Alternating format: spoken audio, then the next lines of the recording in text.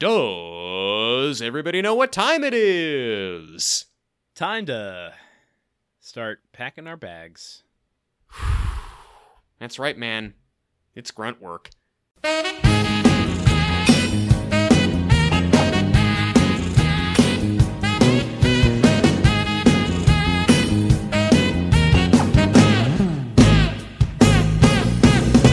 spread my wings for greener pastures. I still ain't found out what I was after. I've got the tools, and that's why I host. I just want to make my show, yeah? I'm going back to Indiana. Indiana, here I come. Yeah, I'm going back to Indiana. Because this is Grunt Work, the only podcast about the TV series Home Improvement that can actually find the state of Indiana on a map. I'm your host, Truman, the Hoosier Daddy Man Caps, and with me as always is my co-host, Landon, the Bloomington Onion Man Solano. And Landon, it's good to see you. It's good to see you, too. Indiana has been popping up a lot lately. I'm going to completely just take us on a tangent right out the gate. No, let's do it. Let's do it. Last three.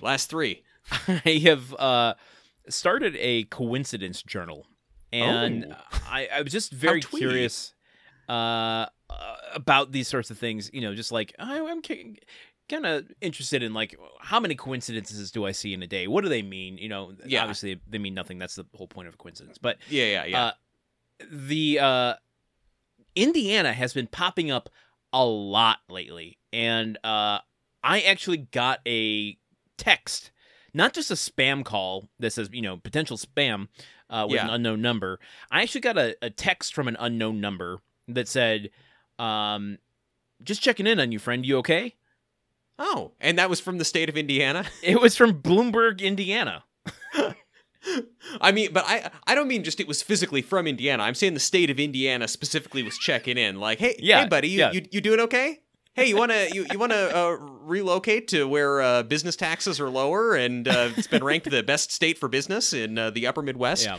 Did I say Bloomberg? I didn't mean Bloomberg. You did say Bloomberg, but there might be a Bloomberg, Indiana. I know there's a Bloomington, but Bloomington is what I meant. Yeah. Well, wait, has that been your only Indiana-related coincidence, or what? Has Parks and Rec been bigger in your life lately? No, I have recently. Well, friends of friends. I've been hanging out with people who are from Indiana lately, which, it's kitty corner to Wisconsin, so inherently going to be people from that area. Yeah. And I feel like it's just been popping up in a few, like, either podcasts or TV shows or just general consumption of things. Indiana's just been popping up. I mean, now's as good a time as any to tell people. Our next podcast is all about the state of Indiana, and it's... It's called Hoosiers, in fact. I got a letter about some kind of lawsuit. I guess there was some movie named Hoosiers. I don't know, probably not a big deal. But so get ready for kind of, we're really going to be expanding on our Indiana content going forward. Have you been to Indiana? I have been to Indiana. You can't get to Chicago without going through Indiana from Michigan. Really? Oh, wow. And I couldn't get to Michigan without going through Indiana from L.A. So I've been through it a lot. How much time I've spent there is questionable. I also am sitting here realizing that I sounded so shocked when you said that you had to drive through it to get to Chicago from Michigan when I just bragged about being able to find Indiana on a map. So I very clearly have not been there. I don't know that it's super high on my list, but I don't know. I guess if in the 90s I had a job offer there, I guess I would probably go. Why? Is that wafting? I'm smelling wafts of foreshadowing. Of perhaps a segue? Yeah. That sounds like probably the dumbest and least interesting comment a person could ever make, though. I would potentially move to Indiana in the 90s if I had a job offer there. If you know nothing... Which means you would never move to Indiana. Which is an accurate reflection of my current feelings regarding the state of Indiana and potential relocations. I'm also realizing that people listening don't know why we're talking so much about the state of Indiana. Yeah, and we'll get there in a second. Before we get into the synopsis, we've only got 3 episodes left. 2 after Only this 3? to go into the Home Improvement Corner.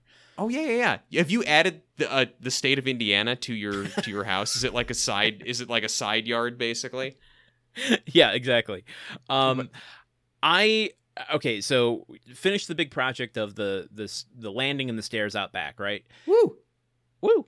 Woo. I have a new problem that Uh-oh. I'm dealing with. Uh-oh. And How much power did you add to the landing and stairs? It's on hydraulics now. If you've ever been to Universal Studios, when they had the earthquake experience. Oh yeah. Of course. Is there a gigantic torrent of water also that comes spraying towards you whenever you get on the stairs? That's only when I set up my Home Alone security system. So if the wet bandits are coming, then if they turn the doorknob the wrong way, yes, there is one. Yeah, and the wet bandits would be your natural nemesis because of how scared you are of water touching anything in your house. So you better set up those security systems. Okay. I'm adding something to next to water in terms of things I don't like. Things that I'm slightly afraid of damaging and bringing this house down. I'm generally afraid of bears. I'm not afraid of a bear taking this house down. I mean, you never know. That's they'll get you where you least expect it. I guess it's true. You never let your guard down. If it's a cocaine bear, it could probably take down the house. I am dealing with critters. Oh no. Now, okay. Now I'm saying this a little like not like I don't have mice. I don't have like. Well, I don't know that I don't have. Let me just get into it here. Yeah. I'll stop distracting you with stupid comments about Indiana or earthquake rides. The livable areas, my main floor, my upstairs. I've never had a single instance of droppings of anything at all that might be awry. Yeah, not even your own. No, I am a lady. I do not poop. That's great. Good. I am not. However, in the basement, there have been just not enough droppings that I think there is anything living in the place. But there are critters that burrow, and they burrow through the baseboards, and they can get into your basement that way. And so I was sitting on my couch the other day, and as I was watching Mythbusters, something caught out of the corner of my eye, and I thought, well, now, why is there a light coming from underneath the baseboard behind my desk? What? And I got down on all hands and knees and like looked, and there's like a little millimeter separation from the floor to the bottom of the baseboard, and I was able basically to see outside. Oh, it was sunshine, and in the tiniest little quarter of a hole in a spot you would never even think that there would be something. Apparently, some sort of critter had burrowed up through what I'm not sure isn't concrete. So I'm curious what the strength of these guys are. And I think had gone into through the wall down into the basement. Didn't make a home there, but I now have this hole that I'm like, I gotta patch that up before winter. dude, you got graboids in your house. Oh my god, you're getting tremored right now. I'm glad I'm on the second floor, although we know that's not gonna last forever. I'm gonna go out like the shopkeeper. Which you know what? If I do, top of my list. Breaking my neck, falling down the stairs, tripping on my books. That's how I want to go. Yeah, we've all heard this one before. We all know this old chestnut. Yeah. The second is a graboid coming up through the center of my living room while I'm watching Mythbusters and eating my torso. I mean, but look, you die happy. Your last words can be myth busted. the myth that your floor will protect you from a graboid. Yeah. Confirming the myth that graboids are real, but busting the myth that your floor is ample protection. So I've started looking into critter prevention methods for my my basement for the outside to just prevent them from getting in. But those are mostly like voles and squirrels, or not squirrels, chipmunks. Really small critters. There's another type of, I don't know if you call it a critter, maybe a pest. A pest is a better term for it. Are there like really strict guidelines and parameters on what constitutes a critter? Are the hillbillies like, out tramping through the woods saying, no, that ain't a critter, that's a species. This is a critter. Yeah, maybe. That's Appalachian Dundee right there. This is a critter. I'm texting you something. This is not a critter. It's a pest. This is from my doorbell cam. Okay. And it's something I've got to deal with because it's where I go. Why would you send me that, dog? Why would you send me that? You know how I feel about bugs. Dog, why would you send me that? This looks like he sent me some kind of picture of a spider or something right over his camera. It's a massive wasp. Okay, yeah, that's bad. That's it's like it's like an inch long wasp, maybe Oof. 3 to 3/4 inch. I don't know, but it's a paper wasp. And as I watched this, I have video of it too, and I'm not going to send it to you. But it's as I watched it on my video cam. I mean, it was big enough for my doorbell camera to even register it as something to record. Okay. Flew out of my light fixture, landed on the camera, proceeded to clean itself for about 10-15 seconds, flew off of it into a loop, and then went back into like underneath one of the sidings. Okay. And so now I have to think about how do I prevent... Burn your house down. How do I prevent a wasp nest from going, from being built under the siding of my house? Yeah, right where my entrance is. That's the concerning thing. Yeah, so basically they've got you cut off. Like whoever's inside is stuck inside once those wasps finally waft through. So yeah, what do you do about that? Short of the burning down option. Yeah, I don't. Well, first of all, I'm assessing. That's the stage I'm in right now. Is there actually a nest, or was this big honker out there just foraging? Because I do have a lot of trees, the overhang, there's some, potential water stuff there. I went out and looked today, because this happened yesterday.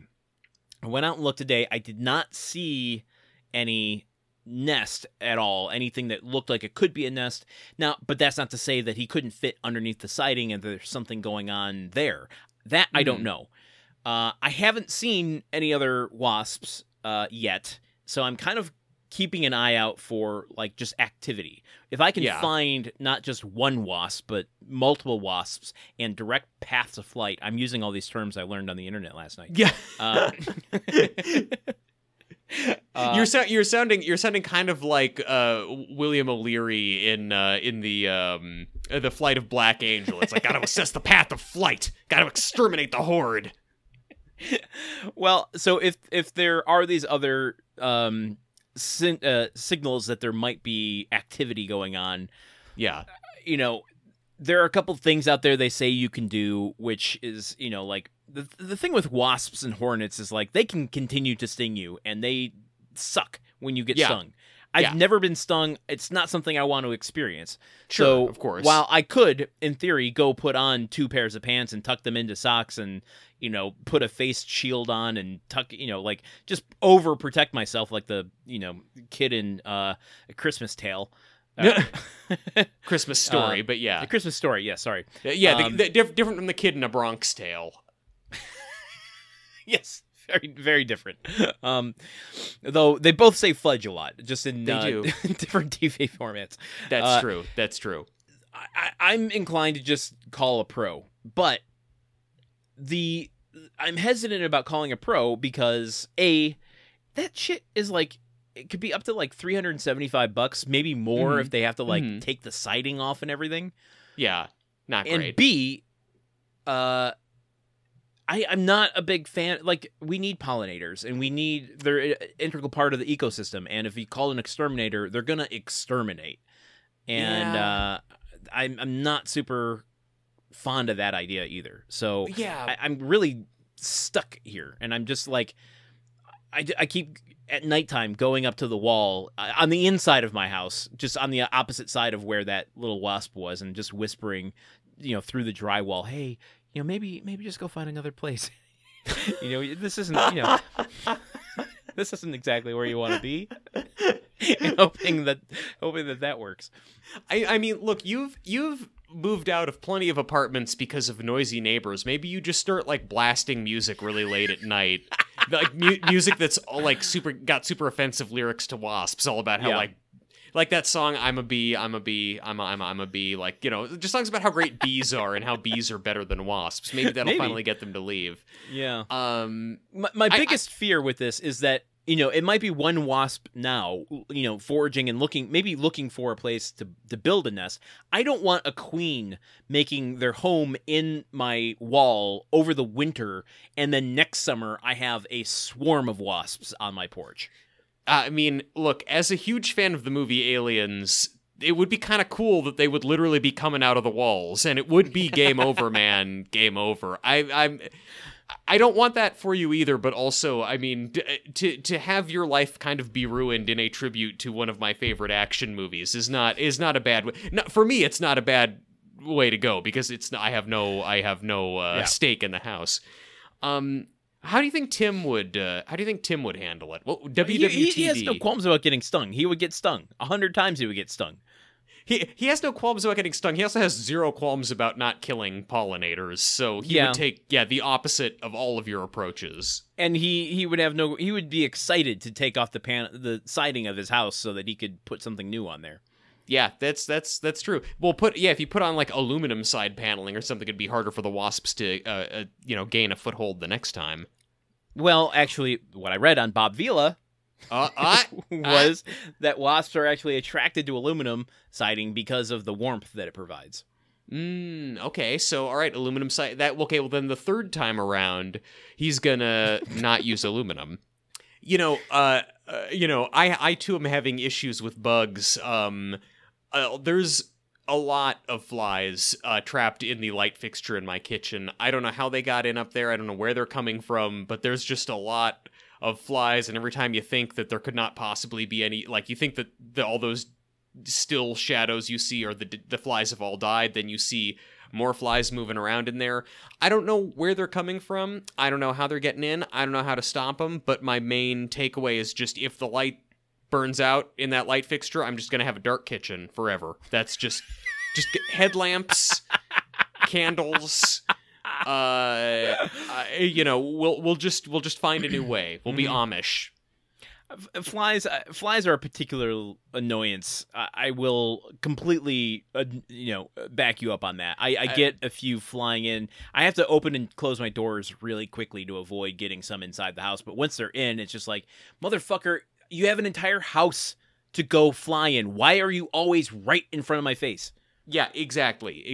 I had one in my room the other night. I was playing some kind of like, strategy game on my computer, and this fly would keep buzzing me, and then I would leap up and try to hunt it around my room until I would lose it again, and then I'd go back to playing my game trying to hunt the bad guys and find them, and then I'd go back to trying to hunt the fly, and so it's really forced me to be a full spectrum warrior. I did eventually kill the fly with some. I had to spray some household cleaner on it, slow it down, and bludgeoned it. Because you know what, Landon? I think they lay like 1 trillion eggs, and I think we're okay on flies. They're not pollinators. I understand you feel differently about certain animal welfare. Yeah, I don't kill them, but I do like. I put them in a place where I'm like, you're going to enjoy the rest of your life, which is going to be short here. So like, I'll wait till they fly onto the screen, and then I'll shut the window on them, so they're stuck between the window and the screen. And how do you know they're enjoying that? What makes you think that they enjoy being trapped so close to freedom, but slowly starving to death, imprisoned in a tiny membrane between? I don't know. I don't want to give you an existential crisis. I just don't think you should be lying to yourself that they're enjoying this. Well, I know that they don't have the complexities of mental emotion to know whether they are enjoying it or not, but they are leading the remainder of their life. Okay, I mean, Yeah, I don't know. If I were a fly, I would rather be instantly killed by a bold and decisive slipper wielded by, a dude who's been trying to play a video game rather than just left to slowly starve. But again, we're not here on this podcast to try and peer into the inner lives of flies. That's not. We're not? I know it would be a better podcast if we did. It would be much more interesting and relevant. Which is why we're going to announce now the next show that we're doing after grunt work is The Inner Lives of Flies. AKA Fly Me to the Moon. No, that's not what we do on this podcast. On this podcast, though, we talk about the TV series Home Improvement. Do? And since when?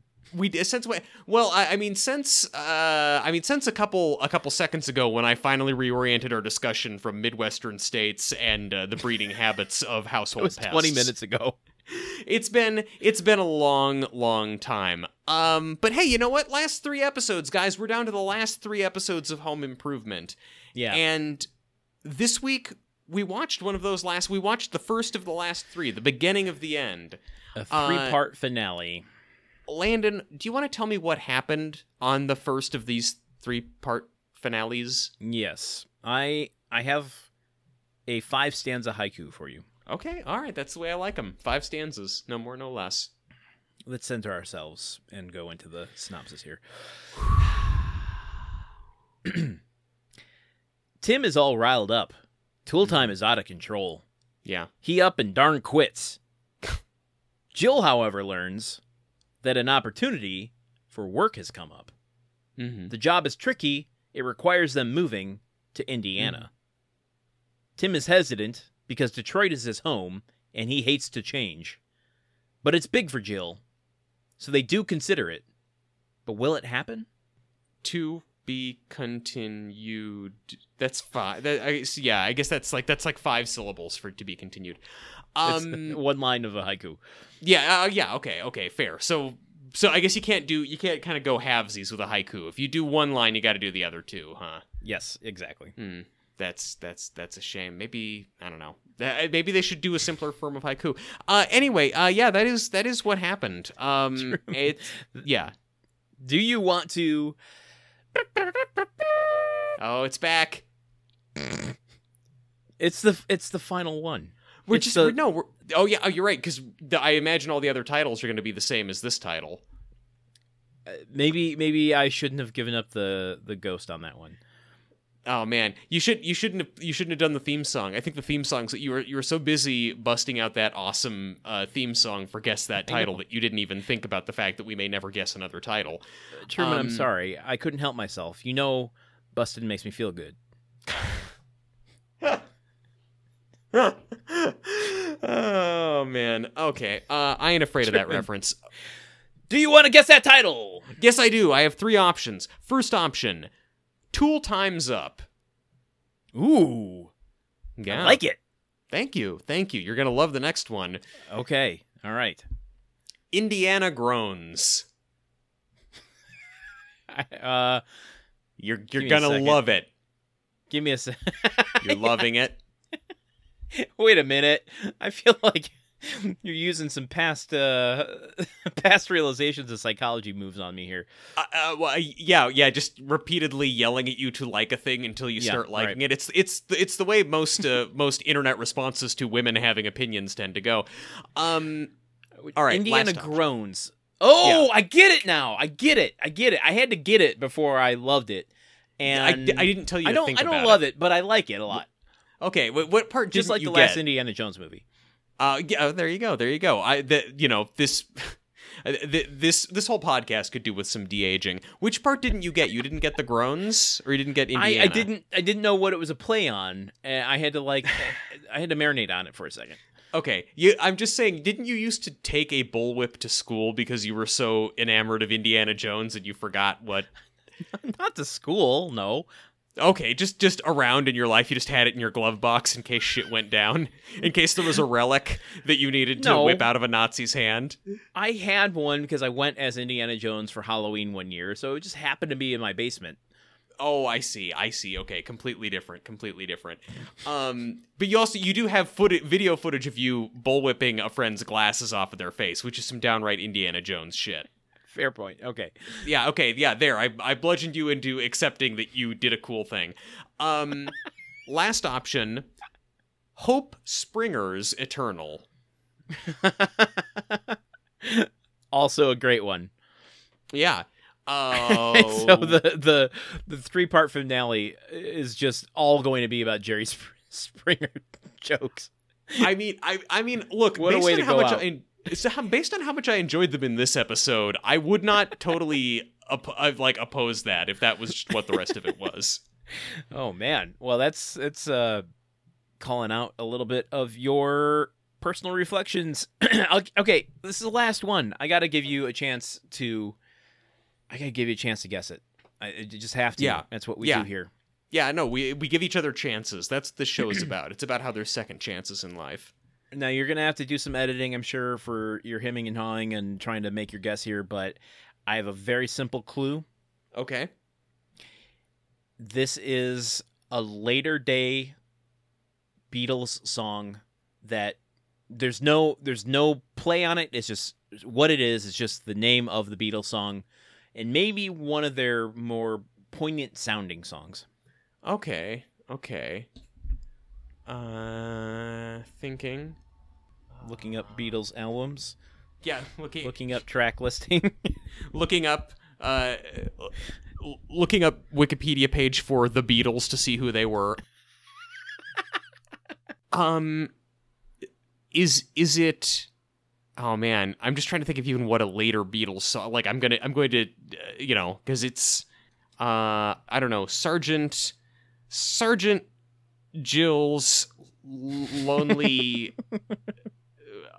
Boy Club Tool Show. No, that's terrible, Truman. What are you even thinking? Obla Detroit Blooming Ta. Eh? I'll say it's on the album Let It Be, which isn't really helpful because I feel like most of the tracks on that, except for maybe Dig a Pony, could be the title of this episode, and maybe Maggie May. I don't. I flat out don't know, Landon. I could look up Let It Be right now and just start reading off tracks from it. Let me just see that. Could it be? Oh, Two of Us. Just go down the list. I've got a feeling. Let It Be. One After 909. What's the area code? And I don't know. I don't know, Landon. What's the title of this episode? The Long and Winding Road, Part 1. Huh. Well, maybe I don't know. It hasn't revealed itself yet. This is just Part 1. I mean, look, I guess I can see, because that is sort of a sentimental song about home and things like that. So I guess this episode is calling up a lot of those ideas and the notion of leaving one's home. Mm-hmm. And it's long because it's 3 parts. Yeah, true. And true. If you're looking back on the winding road, it's been a long path to get here. It has been a long path. This episode did make me think a lot about the path that we took to get here, which did have some twists and turns to it. Yeah. I don't know. I mean, I guess.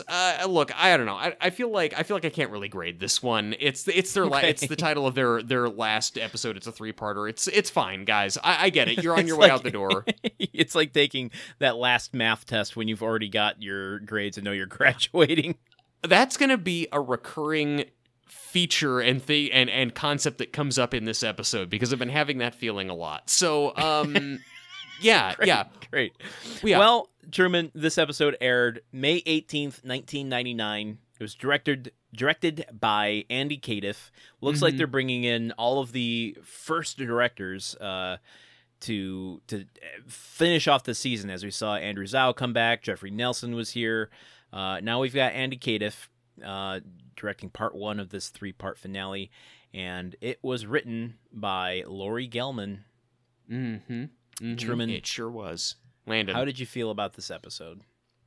It feels like the last couple days of the school year, as you were hinting at 1 second ago. It has this real sense of all the tests are over, grades are submitted, and everyone's just sort of cleaning up and clearing out their lockers and talking about how they're going to spend their summer. It has this real sense of just everything kind of getting powered down, and and in a sort of bittersweet way, because this is an episode that starts kind of really dismantling the return to normalcy of the sitcom, where it's like, well, okay, yep, this thing's over, so now we're going to move to a new place. Now Tim's going to quit his show, this and that. So that gave me some just generally strong emotional feelings of recognizing, oh shit, the show's ending. Like, this thing's really, we've been talking about it being over basically since we started doing it, but now it's finally happening, and that's all right. Yes, that's pretty wild. You've prefaced a question I want to ask you in the deep dive. So I guess I'll just earmark that for asking you then. But you've already piqued my interest. Okay, that's good. I'm glad. I'm glad at long last I can do something interesting on this show. But in terms of the episode itself, it's kind of hard for me to like.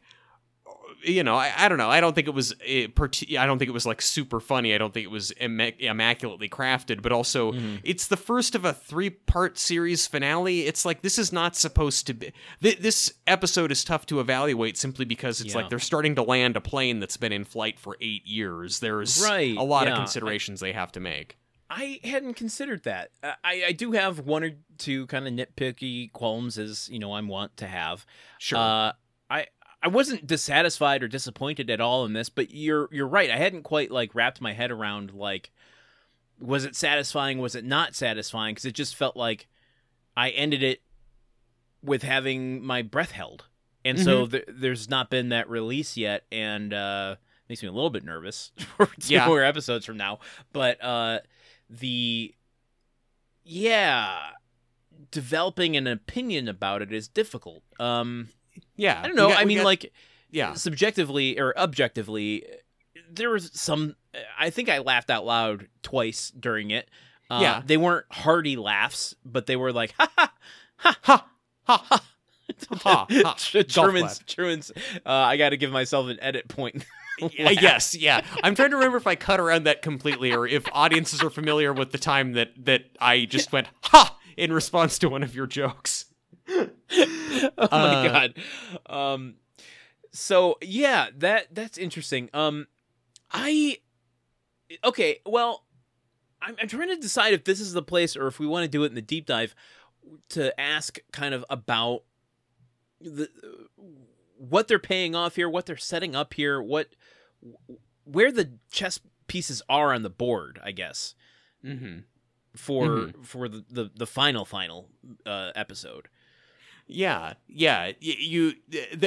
was not setting up the chess pieces I expected it to. I thought this was all going to be Al wedding related stuff, and insteed it's a bunch of other stuff. We got that. Yeah, I mean, I didn't really forget, but because it's mentioned in the episode. But I guess by the time this episode was over, I was like, oh, interesting. So this last episode's going to be, the last two. Oh, we got 2 more episodes.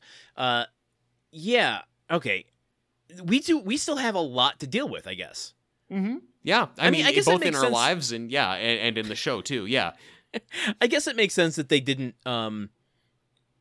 do Al's wedding here. That feels like a big set piece where a good excuse to bring back all the characters, right? Except Randy. Yeah.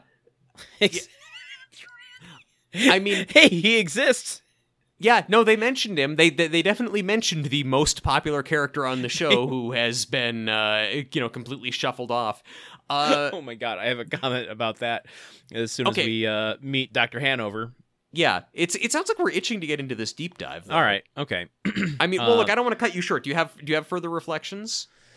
I don't know. I mean, no, I know. I'll save it because I go right into it at the start of this episode. So I'll save it for now. Well, let's go right into it at the start of this episode. Then let's organize our complaints, bullet point all the arguments we want to make, add supplement material and evidence to each argument, eliminate all emotional reactions, sit on it overnight, then in the morning accidentally send HR our salty, expletive-laden first draft indiscriminately cussing out every person we've ever encountered while doing the deep dive. Landon, any changes in your employment history lately that you're drawing on here? So we not current history. No, not current. Yeah, no. Is current history even possible? Isn't history by its nature in the past? Anyway, more deep Is there questions. ever a present, or are we always just looking forward to the future and experiencing the past? Whoa, fuck. This is just, our next podcast is just going to be philosophy, just deep philosophy. As we were discussing on Gruntwork Nights, the comedians are the real philosophers, and we're really taking that all the way by trying to declare that we're comedians. Okay, so per our earlier topic at the beginning of this episode, can we call it Philosophize? You can be the lord of that podcast. Okay. So at home is where we start this episode. The Grunt Creep is jumping on the couch, and Marty and Mark and Brad are all hanging out around the house. Tim comes storming in. He's super angry because the new producer who's been hired on at Tool Time, Morgan something or other, wants their next show to be all talking. It's just going to be Tim talking. It's not going to be any project or any sort of thing like that. He's furious about it, but nobody is interested in listening to him because Marty has to go and drop off a deposit for his new apartment, and the boys are both doing their own thing. And when Jill gets home, she starts to listen to him, but then gets a call from Dr. Hanover, who wants to have a surprise meeting with her about something important. And so, everyone runs off to do their separate things, and Tim is left in a state of impotent rage and frustration. I tried. Yeah.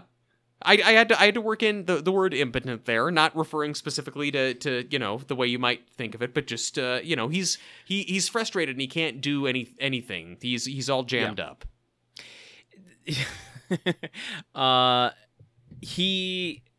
Okay.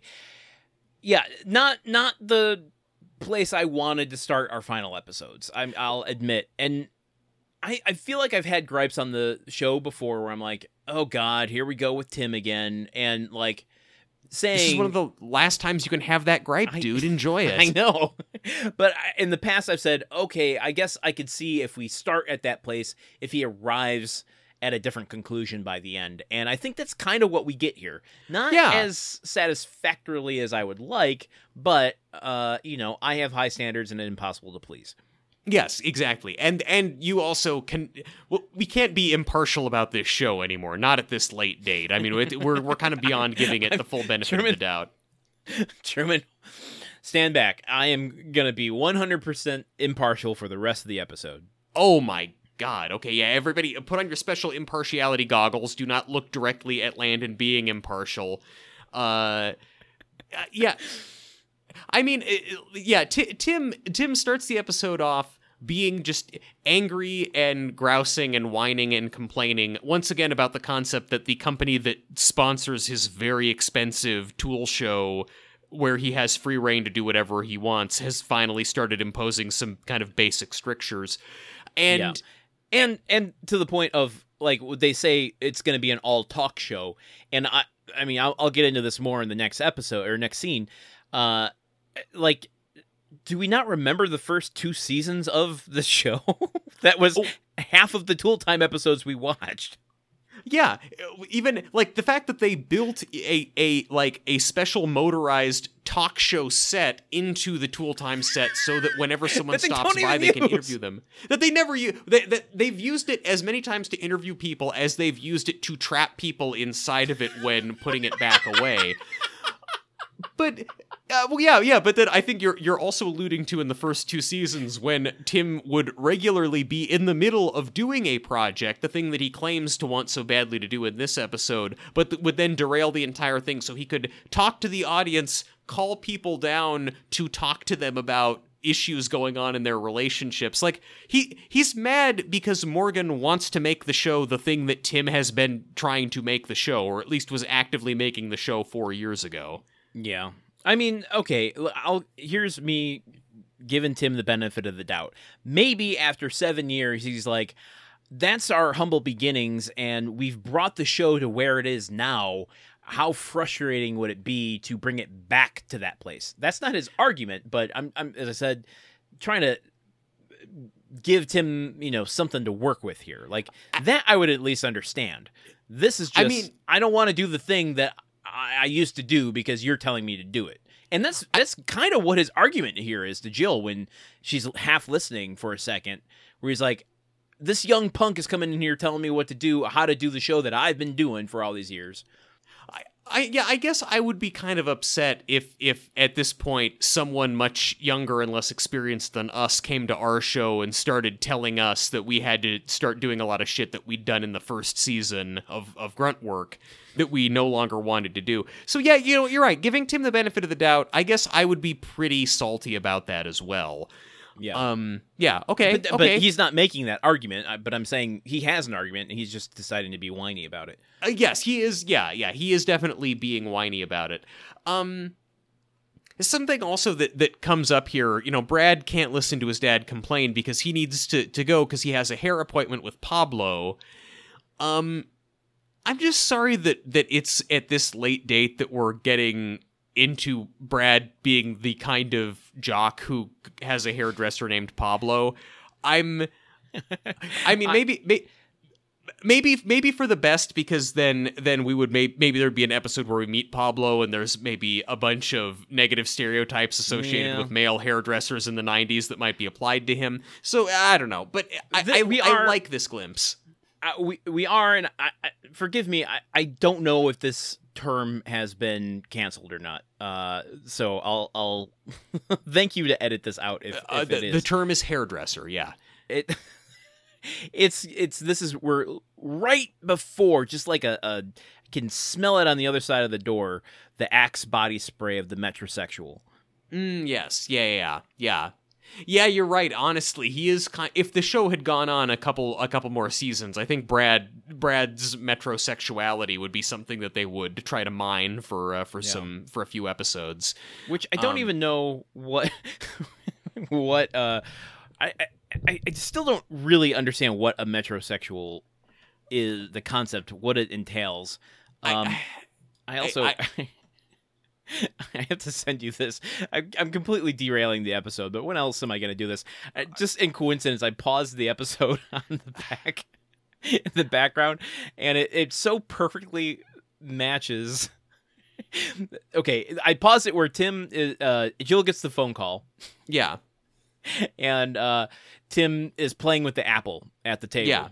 Yeah, tossing an apple impatiently back and forth, doing Harlem Globetrotter shit with it. It's just Tim being hammy and, whatever. Like, I'm not a fan of that. The fact that he didn't drop the apple, I'm actually kind of impressed with. That's real athleticism. Yeah, or coordination. Yeah.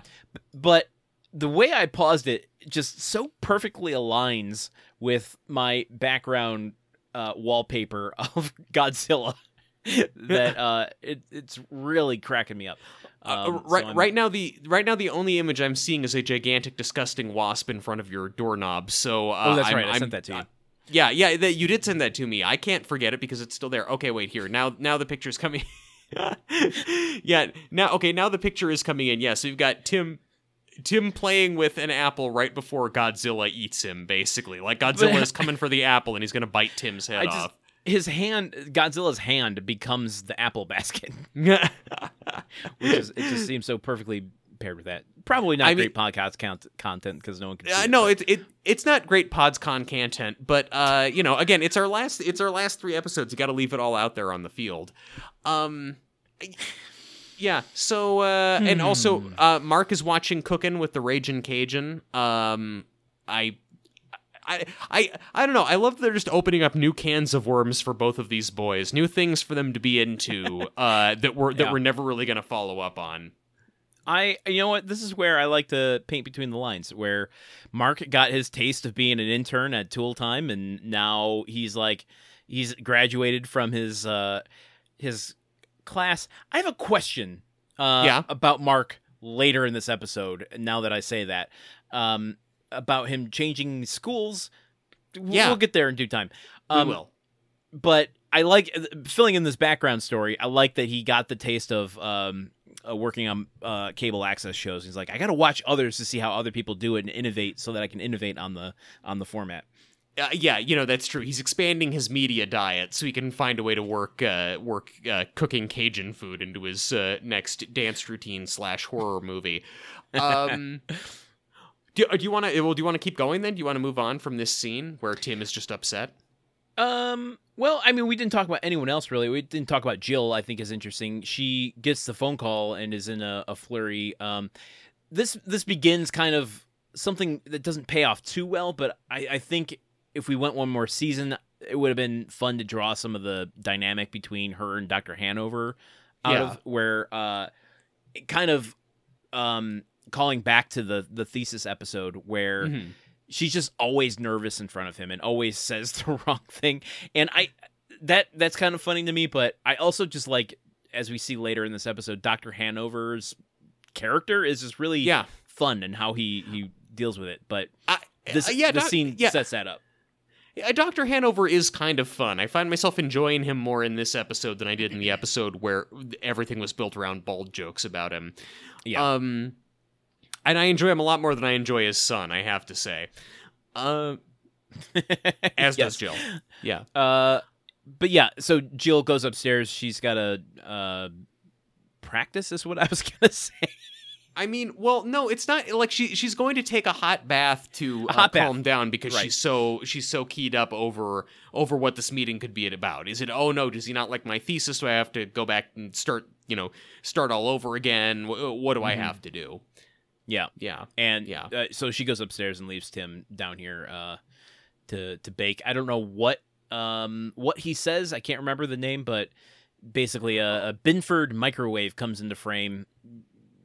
And hits high, and then it opens up, and there's a claymation Tim burnt to death and falling out of the screen into the void. He says he's going to stick his head, because he's so upset that no one is taking time to listen to him whine. He says, I'm going to go stick my head in the microwave, but don't worry, I'll leave my mouth open. So my head doesn't explode. Yeah, exactly. And then, we get the horrifying... That sounds like a myth that we can test. Oh, yeah, actually, yeah. Get Jamie and Adam on it and go right to work. More truth to that than the concept of a graboid coming through your floor. Yeah, so off of the horrifying claymation Tim head, we go to the opening credits. One of the last times we're gonna watch Tim transform into a sunflower. Yep. I will say, watching them now in the background, and I guess maybe this is planting the seed, the sunflower seed for the next 2 episodes. Is I'm really struck at the kind of look through the years that the theme song has. Yeah. And so I think that's going to hit a little bit harder in the next 2 episodes. Yeah, no, I agree. I think the sentimentality will ratchet up with each remaining episode. So we get back from the opening credits and we're at Tool time. We're backstage where Al is rushing in late and he's just been very busy cleaning out his mom's house and also planning the wedding with Trudy. And Tim is talking about how he just has PMS, premarital stress, and he also drops that the wedding is going to be in 2 days, so that just kind of gives us a timeline there. And then Morgan comes in, and Tim is complaining to him about this episode they're about to do, where he's just talking, but Morgan says it's Tim talk, and when Tim talks, people listen. Which again underlines for me, I don't understand why Tim is mad about this. Like, all he really wants is to just talk at length about whatever he wants to. So this seems, fine. We're giving him the benefit of the doubt, but it just seems a little out of character. Yeah. Let's pause there before we start the Tool Time episode. Yeah, agreed. Let's talk a little bit about Morgan Wandell. Yeah. Danny Zorn. We talked a little bit about him last week, but he's got more to chew on in this episode. Yes, exactly. How do you think he measures up as a villain to Tim? I don't think he measures up very well, because we've seen versions of this guy before. I mean, there was the old CEO of Binford before Bud came in, who had that elaborate, 90s, Nickelodeon-looking office with all of the clear plastic executive toys and stuff. That guy was a good villain. That was a good bad guy for to put Tim up against. And I think he also had a lot of programming changes and ideas for the show. I also think that the lady from News Radio, Maureen, I think she was a good foil because putting Tim up against a chipper, cheerful woman who just doesn't rise to his attacks ever is also kind of a fun thing to play him against. Here, Morgan Wandell is kind of just like obsequious to Tim until he decides to be mean to Tim, and it's not, I don't know. We didn't have time. He's not the Thanos level supervillain who is going to kill Tool Time with a snap of his fingers, you know? Yeah, I agree. He's not the Thanos, but he might. There's something about him, and it's in a later scene. He just has this little performance flourish where it's like he's got this kind of spinelessness to him that is somehow like he's spineless, and under normal circumstances, if he didn't know he had the power over Tim would just like squash him. But like he's kind of a liquid and can kind of like surround Tim in a way, and it's a different kind of villain that I kind of think is an interesting choice rather than just another like powerful dad figure stepping into Binford again. He's like the T-1000. He's a villain who's primarily liquid. Yes. And he's not a form of daddy, like a leather daddy, say like the Terminator was in the first movie. New prediction, the series is going to end with Tim's hand falling into a vat of molten liquid. just slowly doing the Toolman salute as it sinks below the molten steel. Yes. Yeah, so I don't know. I think he's kind of. I'm curious what the like, because Tim says he quit. We didn't see him quit, really. I mean, we did, but there wasn't the big "fuck you, this is for real" moment. Well, yeah, and that comes after their Tool Time segment. Well, I would even argue it doesn't come in this episode. So I'm just to kind of wrap up talking about this character. I think I'd be curious to see how he gets his comeuppance and what that looks like and how satisfying that is. I think that's going to determine how I like him as a villain. But yeah, Al's also like coming in saying he was cleaning out his mom's house. Good carryover from the last episode. Yeah. And Tim doesn't make a cruel joke. Tim says that must have been hard. Yeah. And it's like, okay, wow, that's nice. Good, Tim, sympathy. His own cruelty was not offering to help him, but that's, neither here nor there. Baby steps. I thought you were being impartial, Landon. Baby steps. It's been 8 fucking seasons. Okay. Fetus steps, I guess. Jesus. And yeah, does Al mention the wedding here? Yes, he does mention the wedding. He just says, I just need to get through the next 2 days before the wedding, and then I'm going to be, Trudy and I are going to be sitting on a beach, slathering zinc oxide onto each other's bodies. So and Tim's it's just thank you for that image. So we've set up the 2 days from now that, and I'm wondering if the part 1, 2, and 3 are going to be over the course of 3 specific days in this the season, the show, this universe. That would be pretty cool if each episode was a day. They could have called this episode like 3 days of the Tim Door or something. But more applicable than Long and Winding Road. That's all I'm gonna say. Okay, let's go to the actual show. Heidi introduces Tool Time. Yes, Heidi introduces him. Tim comes out. There's just 3 stools on the stage. He comes out and introduces the show and makes very clear he's not happy about this, but they're just going to be interviewing 3 guys who have a problem with constantly doing home improvement projects. They can't stop using tools. So they have 3 guys come out, Robbie, Dan, and Butch, all of whom are constantly getting in fights with their wives because they like doing too much home improvement stuff, whether it's adding unnecessary additions to the house, or painting too much, or adding too much lubrication to things. And as each of these guys gets up and talks about their tool and home improvement habits, their wives in the audience get up and start heckling them. Eventually, the wives and their husbands start swearing at each other. The wives start running down onto the stage and start fighting with the guys. Heidi gets shoved over. The whole audience is cheering and whooping like Arsenio. People are fighting and shoving and kicking and pushing back and forth.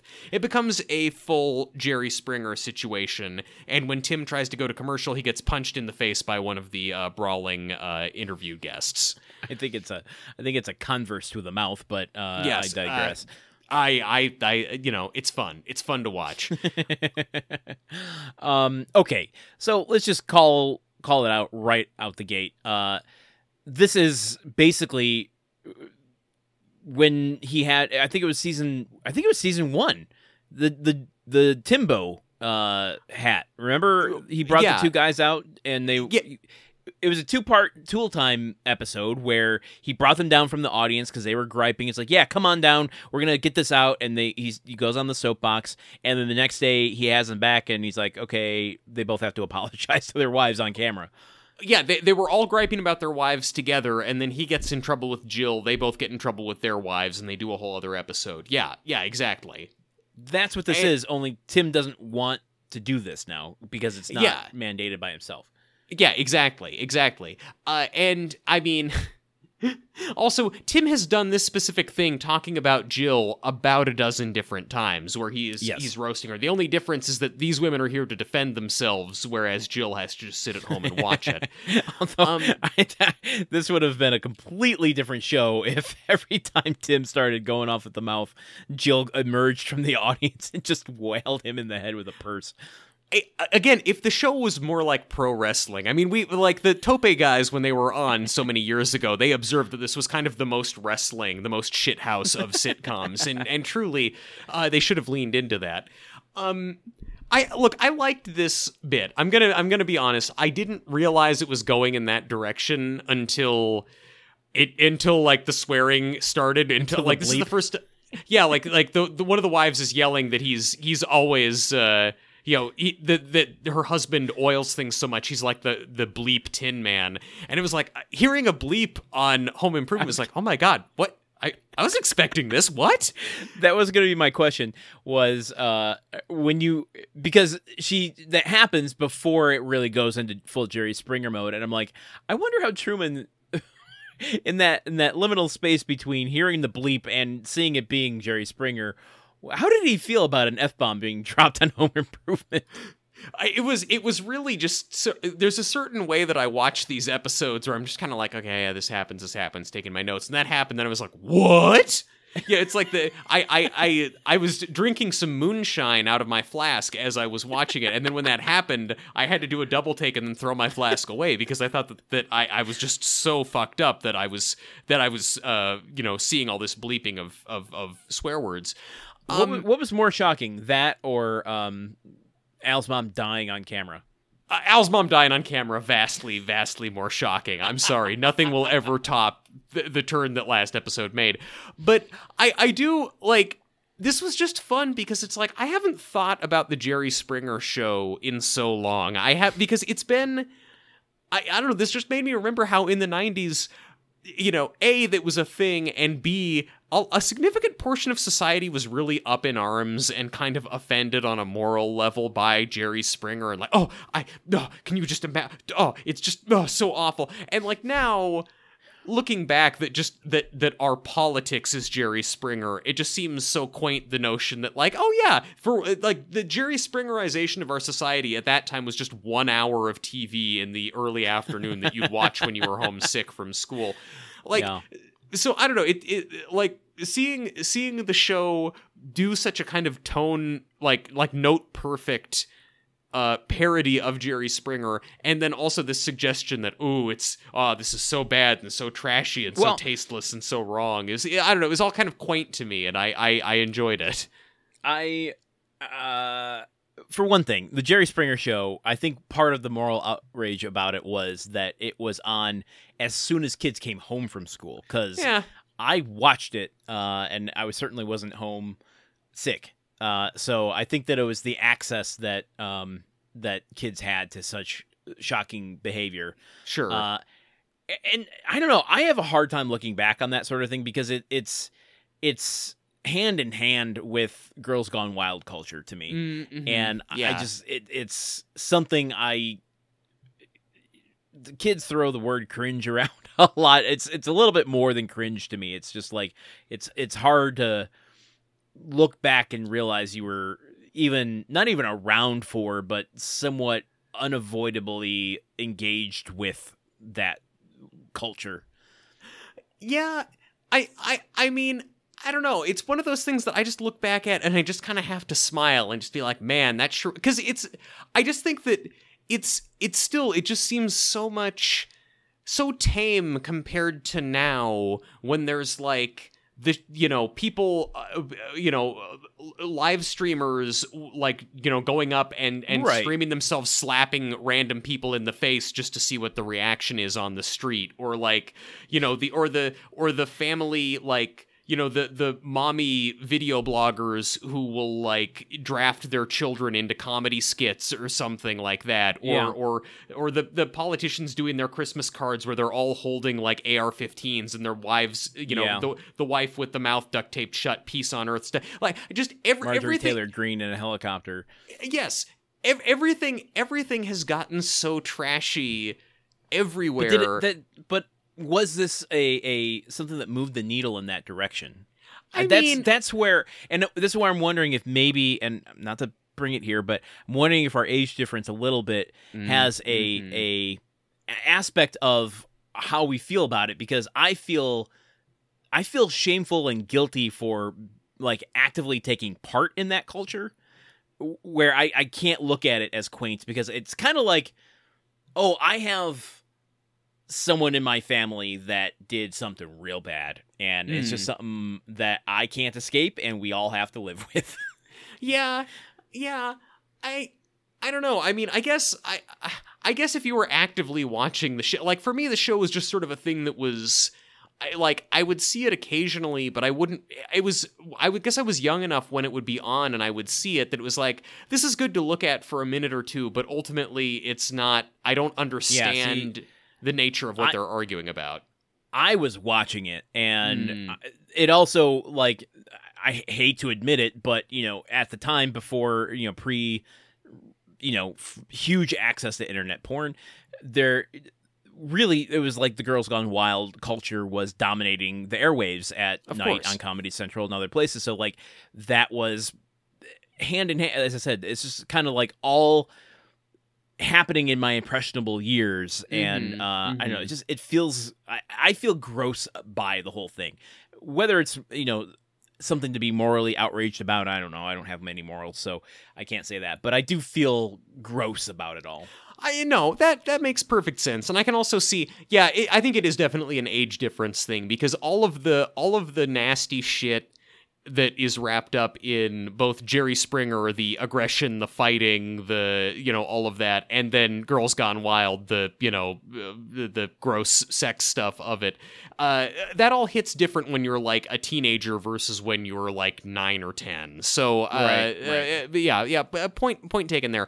Look, in the context of this episode, I think it's really funny to see a Jerry Springer situation break out on Tool Time, and it's also recognizing, like, wow, I'm surprised they never did something like this before. Like, they did a whole X-Files parody, but they never did a Jerry Springer parody when Tim is, like, hosting a show with guests and a kind of rowdy audience. Yeah, and I guess, I got too caught up in the history of Jerry Springer to even comment on what's happening in this episode here. I mean, I do think this is a kind of natural fit and something kind of funny. Tim, as a character, feels awkward to place in the center of it. Yeah. Because I feel like it'd be something he might put on for a little bit in the middle of the day, if it happens to be on TV. I don't feel like he would be the type of person to encourage it, but I also don't feel like he's the type of person that would be against it necessarily. I don't know. It's just like he feels like such an amorphous thing to center this controversy around. It just really, Tim, the anti-intellectual who loves the movie Bayonet Hell and hates opera and, like, making armpit fart noises. He is the target demographic for Jerry Springer. It's like, oh, I've got half an hour before the NASCAR race is on. Oh, Jerry Springer. It's, but again, it's like the same thing last week where all of the changes being proposed to the show, more explosions, more whatever, and Tim being opposed to it on some moral level. It's like, where, again, it's mystifying where all this is coming from. Yeah. Yeah. But we've made that point a couple times now, so let's keep it trucking. Let's make the point 6 or 7 more times. Come on, 3 episodes left. I will say, once chaos ensues, like it put me in mind of I guess it put me in mind of UHF doing a play on Geraldo. Yeah. Where Weird Al gets a chair to the head, but that's what happened to Geraldo as well. Yeah. Just kind of like organized chaos. I'm going to put all of these elements together because I know they're explosive, and I'm going to encourage bad behavior.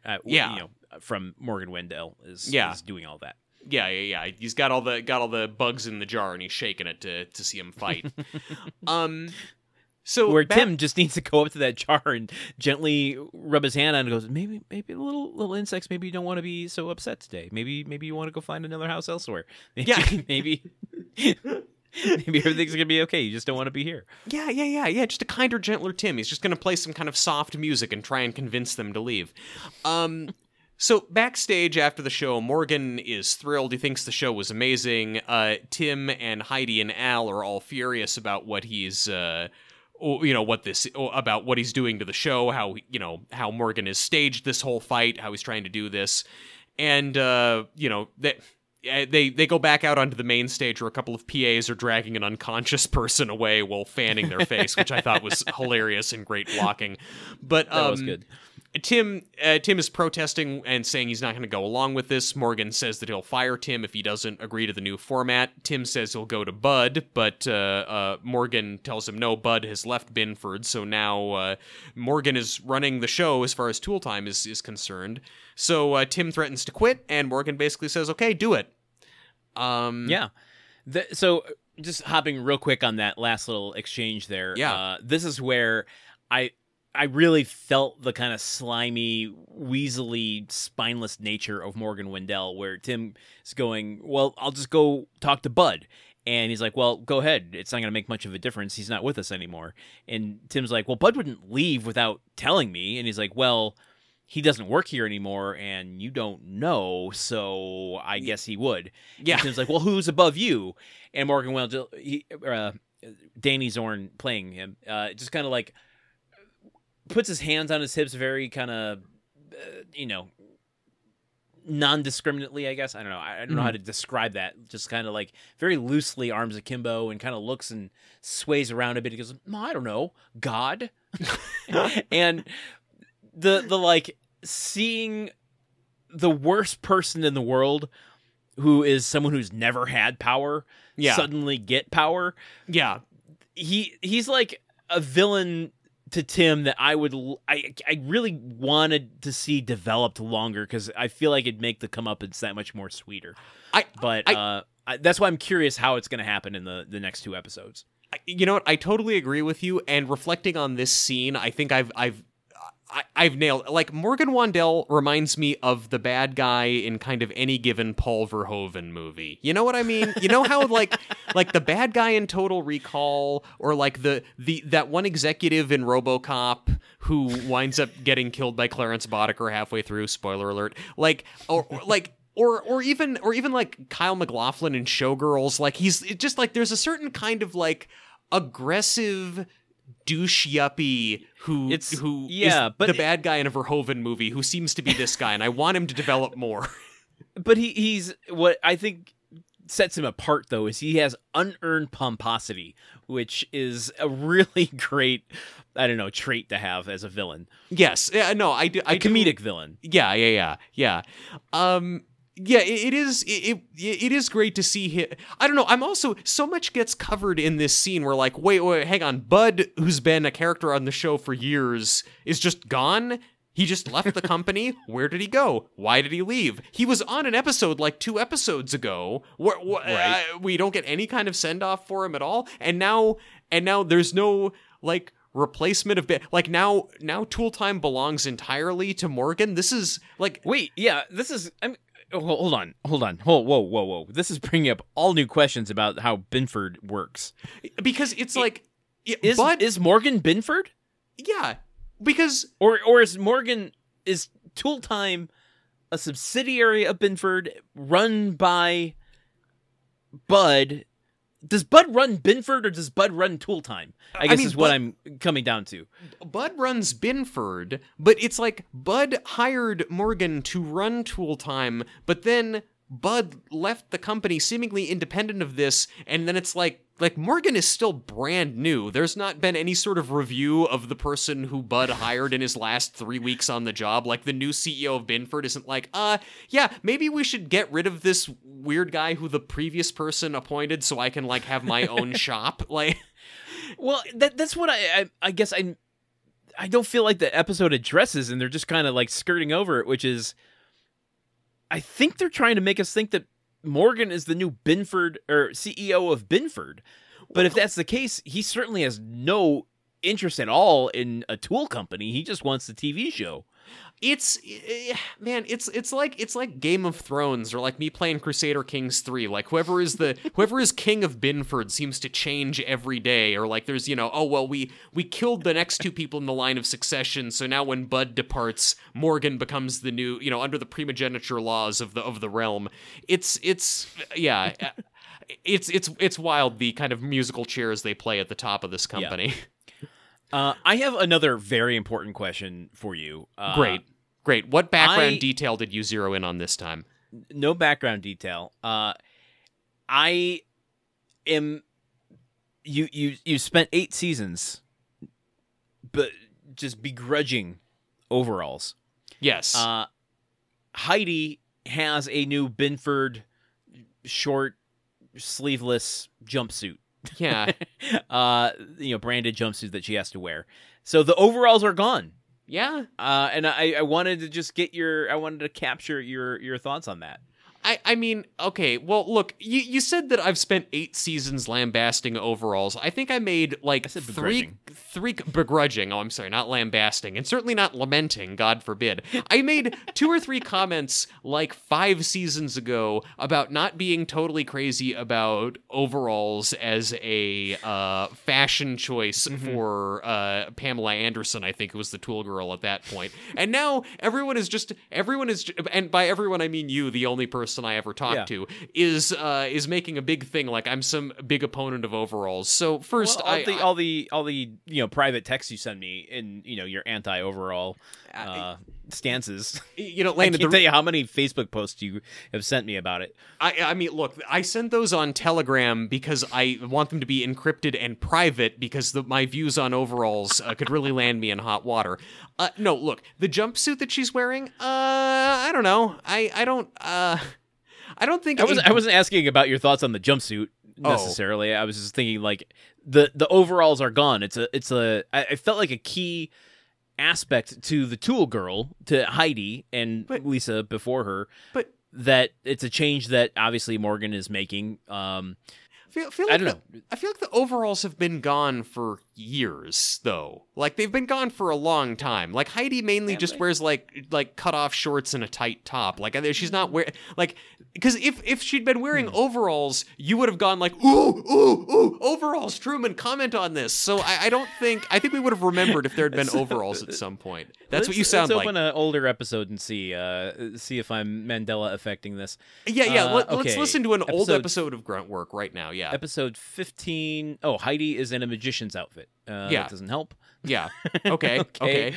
How about episode 12? What does she wear in this? Yeah. She chew up that clock, okay. Man. Oh, yeah. God damn it! You're right. She's got kind of a jean skirt thing, and a pastel top. Okay. I would have noticed if there had been overalls. I probably would have commented on it. So I guess I'm coming all around and saying yes. I guess I am that upset about overalls that I would have something to say about it if it happened. Great, Landon, you win. I got to get these petty wins before the show's over. Exactly. Okay. What else about this scene behind the scenes? I mean, I think that the biggest things that Tim says, I'll quit if you make me go ahead with these changes, and Morgan says, okay, we'll do it, and that's how the scene ends. But then in the next scene, Tim is saying, yeah, I quit. So it's like we don't actually see him saying I quit. Moreover, we just see him getting the ultimatum. Okay. I'm glad you brought that up and this will transition us into the next scene. which we get a transition of just black goes to commercial, comes back, and Tim says that. So we're in the Taylor house, and he's telling Jill about this. Synopsize the scene in just a second, but how do you feel like it's him actually quitting?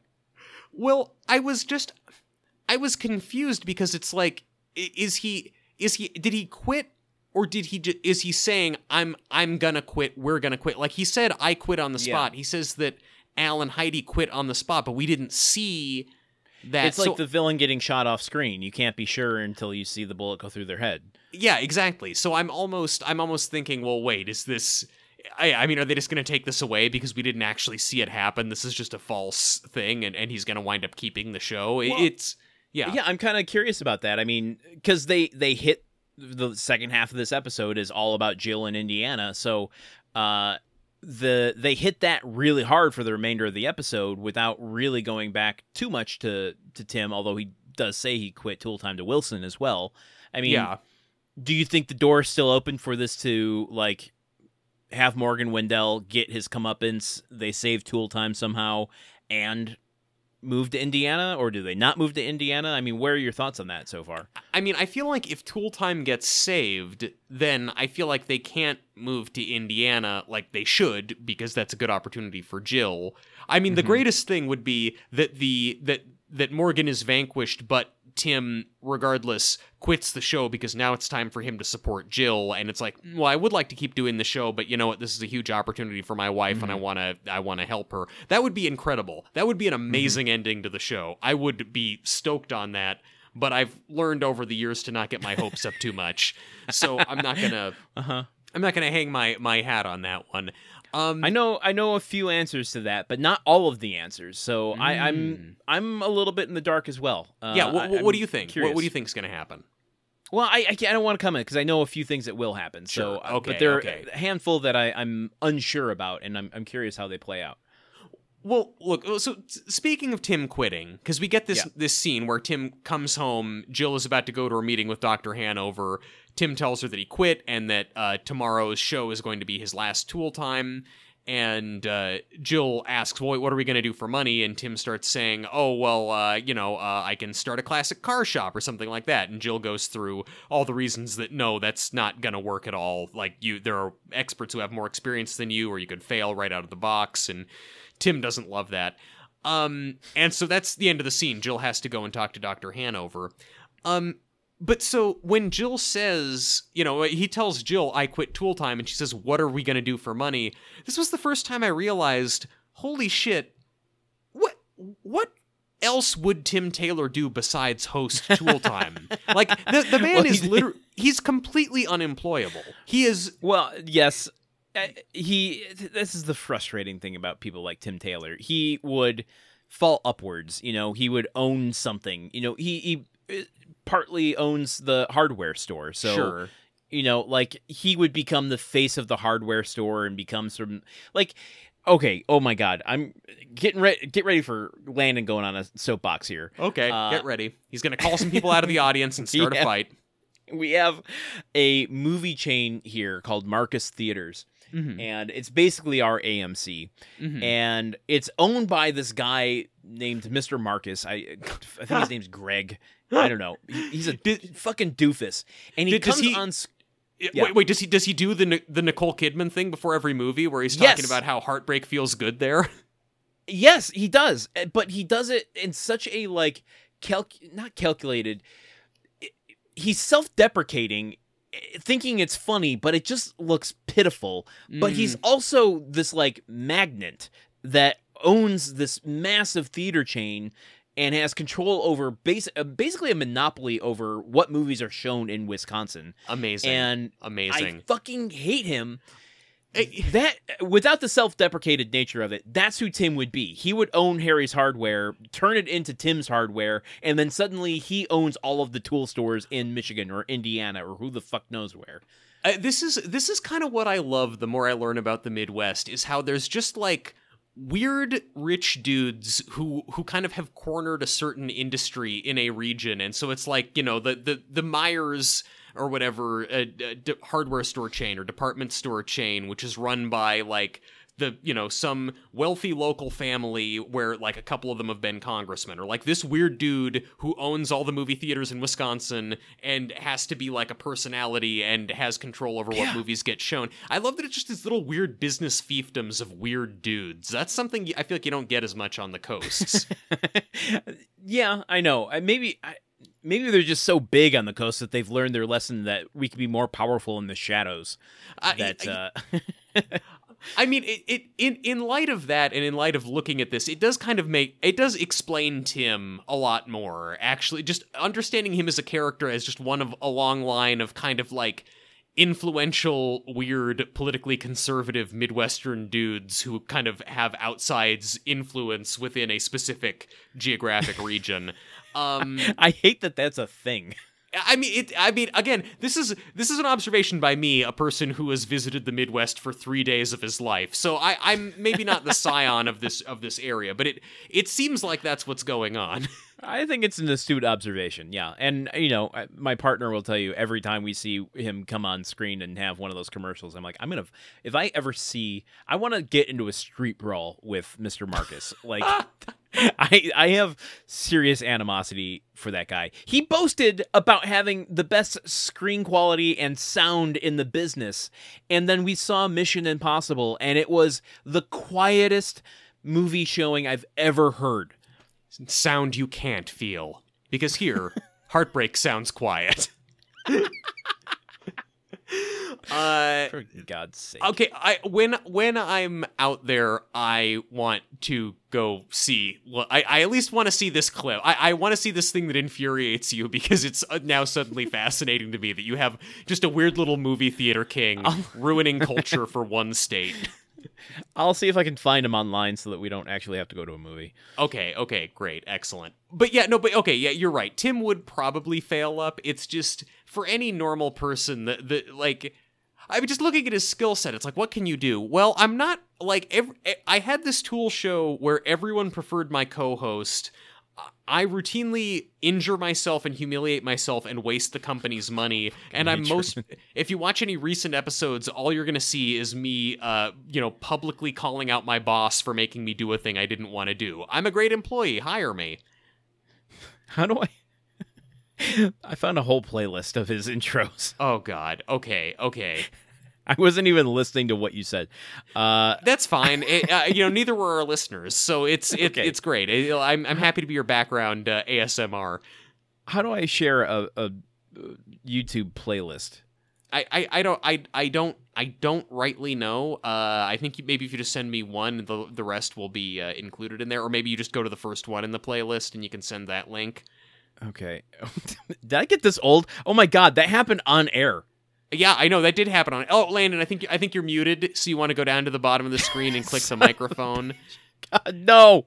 You can't play the I'm older than you, so I understand Jerry Springer differently card without me getting to play this card back. God damn it. Oh, I accept it. It. I'm not happy about it, but I accept it. All there right, you I'm go. sending you a Mr. Marcus clip. I can't wait. So Jill has headed off to meet with Dr. Hanover, unless we're watching the Greg Marcus thing on. We're not watching I'll share it. Good. Okay. I'll share it on our Discord. That's a little treat for me to watch after the recording. So unless you have more about this scene. Oh, what scene are we talking about? Where Tim has told Jill that he's quitting, and she's asked what he's going to do for money, and then she leaves to go see Dr. Hanover. No, I think you make an astute point. I also had the same question of what is he going to do for money? Yeah, and that continues to be a question I have through the end of this episode. So let's go on to Dr. Hanover. Okay, well, perfect. So Jill meets Dr. Hanover at his office, where after her typical nervous bumbling in front of him, she finds out that he's recommended her for a job with a psychologist who's a professional on family counseling and wants her to work in his adolescent development program. Jill asks, "Oh my God, this is how much would I be making? Because my husband just lost his job, and this is going to be a big consideration." And Dr. Hanover says, "Well, people don't take these entry-level jobs for the money," and basically explains that no, it won't be paid very well at all, and that the salary won't be enough to support a family of 5. And then he drops the final bombshell, which is that the job is in Indiana. What's the bigger bombshell? That it's in Indiana or that she has a family of 5? Yeah, exactly. Because I feel like there's a Puerto Rican peasant lady who's providing for one of those 5. Yeah, I know. I was a little shocked, I gotta be honest, as soon as he said a family of 5, and like, it was almost like they realized they hadn't acknowledged Randy in so long that they couldn't just say his name. They had to like acknowledge, oh yeah, no, this is a family of 5. We knew that. Of course there's five people, right? I mean, you've got the 3 boys, you've got Brad, you've got Mark, and you've got Marty. Yeah, you've got Randy. That boy. Randy is what I meant. Yeah. Yeah, they had to kind of soften us up for it before they invoke Randy's name in a later scene. Yeah. So what? Here's the thing about this scene. I was blinded with rage watching it. Oh. Because Jill has been going to school for about more than half the series. She's been working so hard. She's done all this. She's attained this advanced degree in a medical field.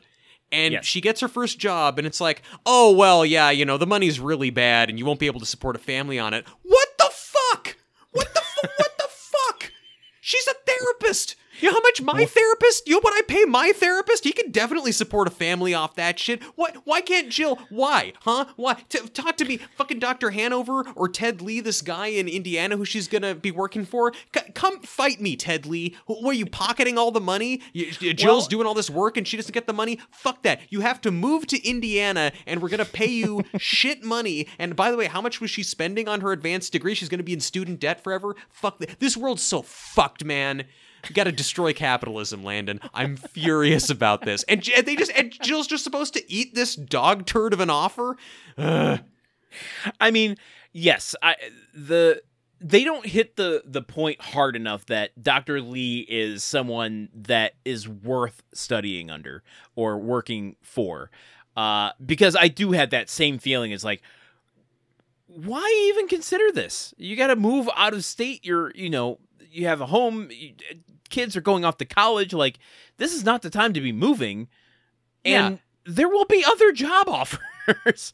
I mean, I had that same thought. I mean, as far as as far as like just right out of school getting a job, I mean, she did go back to school late, and there's a whole process of like doing your residence and then starting a firm, not starting a firm, but joining a group of other people and then slowly developing your caseload and then breaking off on your own. I mean, it takes time. That part I understand. Why she can't get paid a decent living wage, I don't know, but that's infuriating. I agree. I mean, it's one thing if the pay at your first therapy job isn't as good as the pay that a therapist who has a decade or more of experience gets. It's another thing if he's like talking about it like she would have made more money at Dairy Queen or something. It's like, what was all of this for? You're right. It's kind of an unnecessary complication to this plot, which I'm like, why is money even a thing here? I mean, like, why? I don't want to see this like upper middle class family like at the last second suddenly have to wonder what they're going to do for money. Like, I haven't really I mean, outside of like, how much does Tim fucking make? I haven't really questioned their means of living through this series, and I'm kind of glad about that because I might get a little angry at certain points if I had. Yeah, like, I don't need to have sympathy for their financial woes at the last second. Like, that should it should be the exact opposite. It should be a selling point of like, not only do you get to study under Dr. Lee, and you'll be far ahead when you start your own firm by studying under him, but you can't turn down this pay. Like, that's the thing that like Tim just lost his job, and suddenly this other big cash cow comes in. That's the enticing part of going to Indiana. Yeah, exactly. Like, because it would still set up the same conflict with Tim over Tim not wanting to move and Tim not wanting there to be change, but then it would also simultaneously, it would also give Tim something to grapple with where Jill's going to be the breadwinner. Yeah. Jill's going to be making more money than him. Like, if anything, it leans into that harder. Like, it makes it more an emotional arc to have Tim go through of like the only thing keeping them there is Tim's attachment and unwillingness to change and support Jill. Yes. And that is so much more rewarding than rewarding of a conclusion to the series than this other option, but it is what it is. I just God. Oh yeah, well it's really about so much more than the money. We're all kind of a family here at this therapy clinic. You can't put a price on that. Well, we work hard, but we also play hard. Well, so then we go to the next scene where Jill's going to tell him about the job, and I wonder if they made this financial thing a part of this specifically for this scene, which when Jill tells him, hey, I got this job offer, it's in Indiana, it doesn't pay very much, and I just thought we can open it for discussion, and Tim's like, haha, no. Yeah, he shoots it down immediately. She says, oh, it's not much money, but there's a lot of potential for more, and Tim just goes, we're not moving to Indiana for potential, and then he just, like, completely refuses to discuss it, because he doesn't want to leave his sports teams, he doesn't want to leave his mechanic, he doesn't want to leave the house that he built, and, Jill gets super angry at him, rightfully so, and says, for 20 years my life has revolved around your career, and I finally have an opportunity to start my own, and you don't even have one, and, Tim does not take that well, and he storms out. Yeah, to me, it's the financial aspect of this makes this much more weak. Where I already made my point. I would have loved to have seen Tim, like, as we've seen his character do in the past, kind of holding on to illogical things to support his argument when you know that it's like you can't you know what the right thing to do here is, and it'll be cathartic to watch you work through it and hopefully come to a satisfying conclusion about it. But yeah, this just kind of muddies the waters of what the argument's even about, like, because it kind of gives Tim a little bit of a point of view where it's like, yeah, can you move to Indiana with no income? I mean, or little income? Yeah, I mean, hopefully, God, I would hope they are at least going to pay her relocation expenses, but you know what? Probably not even that. Tim is really, like, obstinate in a way that would ordinarily piss me off in this episode, but because he comes around by the end, spoiler alert, I have less to gripe about, because it's like, okay, well, they're showing him doing the bad thing, but then he winds up doing the noble thing. Well, and that the space between those things is, like, pretty immediate too. I mean, like, he walks off, and then immediately we go to outside where he talks to Wilson, and Wilson kind of brings Tim around to the realization here. Yeah, and you can also sort of forgive someone for being confronted with the prospect of having to make such a massive upheaval to their life and them initially reacting poorly. Like, that's not optimal when your partner tells you, hey, I have a great opportunity. Ideally, your first response is to be supportive of her, or at least have the conversation and not refuse out of hand. But anyway, it's beside the point. So yeah, do we go out back? Do we go to Wilson? Yeah, let's go to Wilson. Okay, so Tim goes out back where Wilson is hosing off his rocks. Tim tells him that he's quit his job and that Jill wants to move to Indiana, and after some prodding from Wilson, Tim finally confesses that the reason that he doesn't want to do it isn't because of anything to do with the sports teams or his mechanics, but just he's scared of change. And Wilson basically tells him, yeah, you should support your wife, and Tim admits that he never thought that he would have to make the same sacrifices for Jill that she did for him. And Wilson tells him that he'd never want to lose him as a neighbor, but he and Jill need to do what's right for them. So Wilson says, I'd better get back to hosing off my rocks, and Tim says, I'd better get inside and save mine, and walks back into the house. Yeah. No ancient wisdom in this one. More just kind of Wilson being like, yeah, dude, don't be a dick. Also, Wilson with the kind of angelic temperament of, like, wasn't it this season where, or maybe it was last season, Wilson wanted to move, and Tim was like, you can't move. I need you. No, it was, and like... Wilson doesn't even, like, hold that over him. He's just like, hey, I wouldn't like to lose you as a neighbor. That would suck for me a lot, but, I want the best for you. Like, what an angel of a man. Yes, true. What an angel of a man. Yeah, that was, Tim was going to the point of trying to sabotage the sale of Wilson's house to keep him from moving, which is insanity.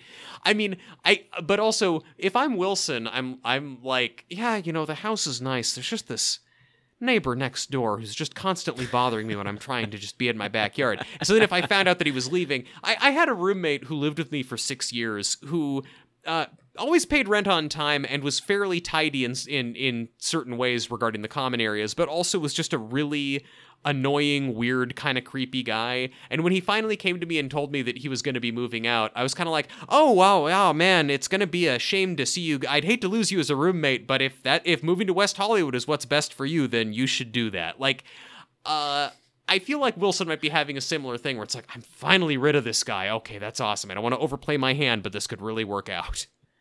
Yeah. Well, and likewise, I mean, he's going to have a hard time. I mean, whoever's buying the Taylor house is going to have a hard time.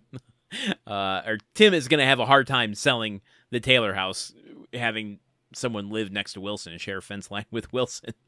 I mean, he's going to have a hard time selling the Taylor house, mainly because he's blown up so many parts of it, and he has to explain where all the fuck spots are, but yeah. But, I mean, all the different smells coming from the other side of the fence. I'm sure different lights and sounds, and just a very chatty neighbor. That alone is enough to kind of send a chill up my spine. Yeah, but Wilson is never... I get the impression that Wilson is the kind of neighbor where you can be in your backyard and he can be in his backyard, and you'll like kind of greet each other, and that will be that. He can be unoccupied. Like, the recurring motif on this show is not Wilson coming in the backyard and bothering Tim. It's Tim going in the backyard and bothering... Wilson is only... That's fair. Yeah. He only seems chatty because the main character on the show never stops chatting to him. I guess when you point it out like that, it makes more sense. The defense rests. Yeah. So I don't know. If you never have much about the Wilson scenes, I don't know. Do you want to move back inside? No, I mean, well, I think we should don't. talk about Wilson a little bit. I don't have too much, but we don't have many more times to talk about Wilson. I figured it's worth exploring a little bit. I mean, no, I don't got anything. Yeah. Great. So you set up how important it is for us to keep talking about Wilson and then admit that there's nothing. Because it's kind of a bland Wilson scene. Like, he doesn't he doesn't call on any old advice. He's not even doing anything that weird. He's spraying a hose on a bunch of rocks that he collected on a camping trip, which is a thing that, like, I don't know, that's not out of the ordinary. That's not weird at all. No. Okay, here's something. It's not really about Wilson, but it is about the scene. And I don't know how true to life we want to go with this, but I realize I'm really not of this personality type, and I'm wondering if it is just something some people do at times, where Tim walks out on Jill and immediately into the backyard. And, yeah. Wilson says a few things to kind of open up Tim's perspective a little bit, but really I feel like Tim, when he lays down on that lounger out back, yeah, he kind of has this disposition about him of like, I know what I need to do here. And like, he doesn't need much coaxing to know what, the right perspective on this thing is. Yeah. And so I guess the question is, like, if he knew that then, did he know it when he was telling Jill no? And if so, what's that all about? I mean, I think it's why do people do that? Look, I think it's kind of what I was speaking to earlier, where I think it's just Tim doesn't have a lot of emotional development, and he's already kind of unmoored because he's lost the show and is trying to figure out what he's doing next. And Jill has come to him with this suggestion that will completely upend his worldview and indeed his world. And I think just that Tim's knee-jerk response to this thing is to deny it and make excuses to not do it because he's not mature enough to actually consider it and see that it's the right thing. Is it kind of like just a petulant form of trying to regain control? Let's see. Could it be petulance from the man who is bristling at the notion of Binford putting any sort of constraints on his TV show, even when the things they want to do are all things that Tim seems to like doing? Yeah, I think it's petulance. I guess I meant it more in the like childish way. Like you said, he wasn't matured enough, and I'm wondering if it's like an undeveloped way of trying to get control of something. Maybe petulant wasn't the right term for it. No. I mean, it is. I think. I think it is childish. It's sort of the fuck you. I won't do what you tell me. I'm just gonna say no to whatever it is. Yeah, exactly. It's he's killing in the name of. Testify. Yeah, exactly. This bull doesn't want to parade down to Indiana, and I'm quickly running out of Rage Against the Machine titles, so we should probably get out of this bit.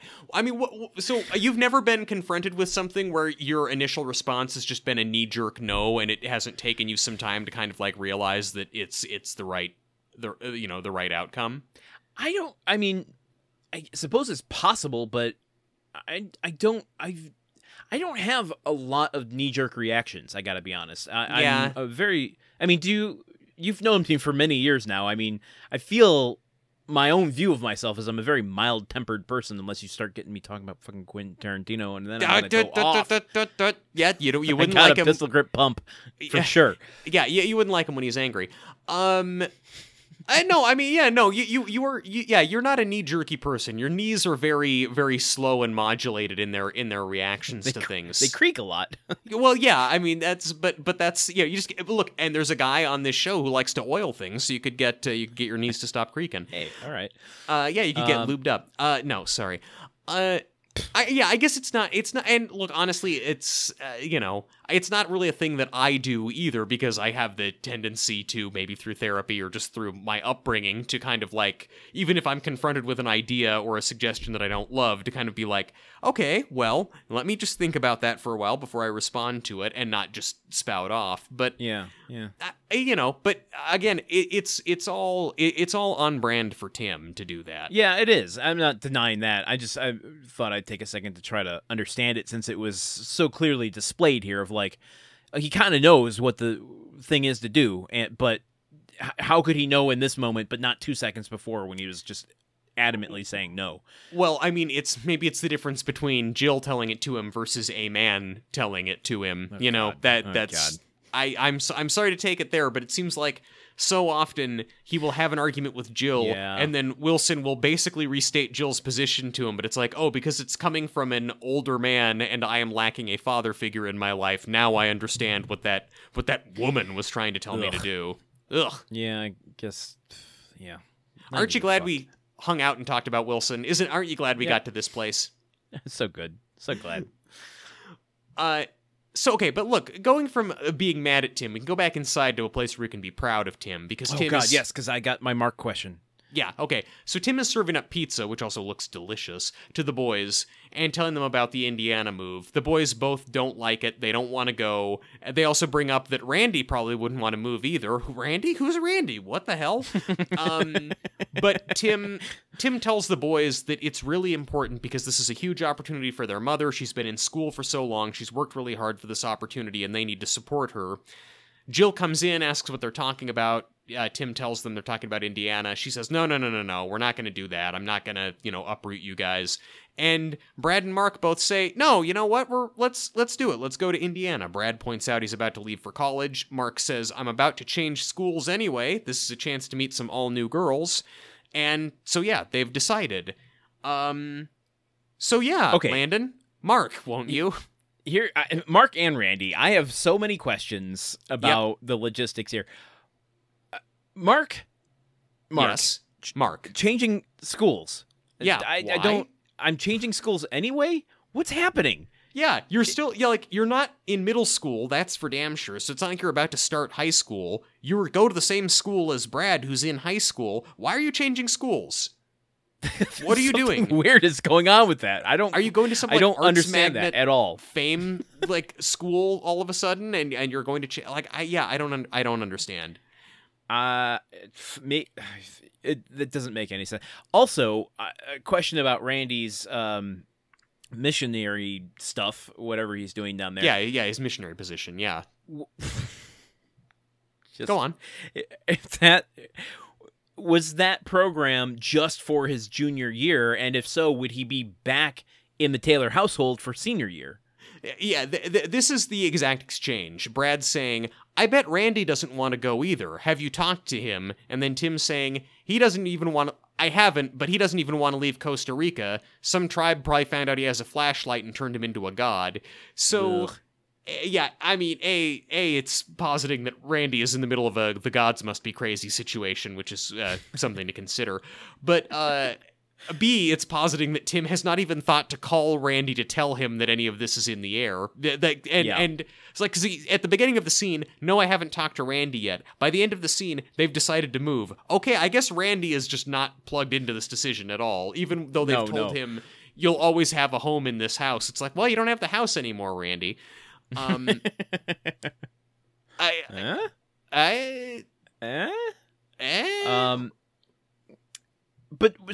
I mean, okay, in theory, would Randy be coming back for his final year in high school?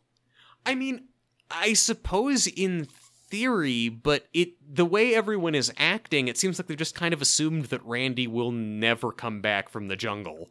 Like the fact that they, so that they I don't guess even that's kinda, loop him in. That's what I'm like vaguely getting around to is like there's no situation in which Mark is switching schools here, and they're treating it as if Randy just is now a Puerto Rican by citizenship. Well, I mean, Puerto Ricans are Americans by citizenship, and he's in Costa Rica, so that's for fuck's sake. I'm sorry. Glasses up nose. Thank you very much. Go on. Yeah, I'm gonna reorient those glasses up your nose for sure. Yeah, yeah, you can reorient those glasses somewhere else. But I guess what the point I'm trying to get around to is that this is all just very contrived tying up of loose ends so that they can move forward with this decision, even though none of it is even logically true. I mean, I've never seen a teenage boy in the middle of high school be so chill about the prospect of leaving all of his friends behind in his last 2 years of school. Like kind of the worst time to uproot your kid is when they have like 2 more years of high school. Like, hey, start from scratch in a whole new city, kid. Hope you enjoy the next 2 years of your life. I hope one of your parents is a therapist. Yeah. Well, yeah, there is that. Although, look how fucked up Dr. Hanover's kid is, and his dad's a therapist. So things may not work out so well. Stepdad. Yeah.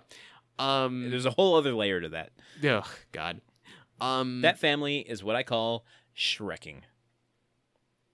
Oh, because of because like onions. Okay, yeah. I was thinking, wait, was Shrek's dad a therapist? In which case, I would think Shrek would have worked through some of his issues about wanting privacy and to be separate from society, and how that's really rooted in greater self-loathing. Our next podcast is psychoanalyzing Shrek, only the first one.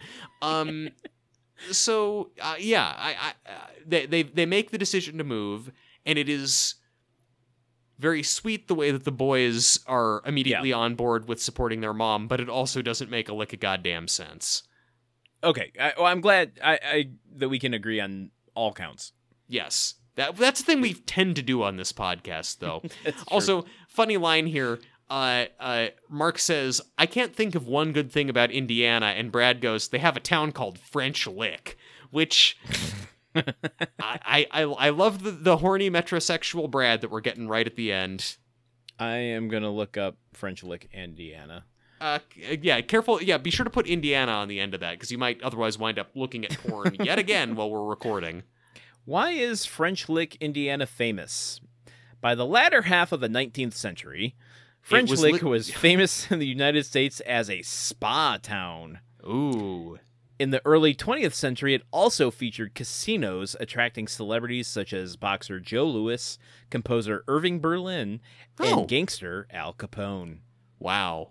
All the brightest lights of the Midwest going off to French Lick. Do you think that the guy who owns all those movie theaters in Madison or in Wisconsin also goes to French Lick to unwind and relax? Maybe.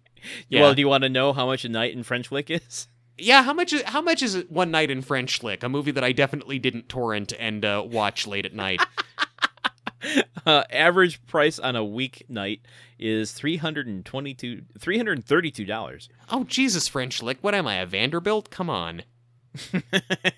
I mean, like, that's like, I don't know. I don't want to like piss off any Indiana listeners here, but I'm just saying, it's not like this place is in Hawaii. Like, you can't be like, you've already got to get me to come to Indiana. Like, you really need to entice me with this one, you know?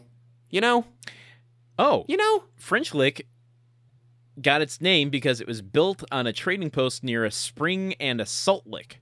Oh, okay. Cool. So we really are leaning into just this becoming an Indiana facts related podcast. We're just doing this every week. It's a different town. French Lick specifically.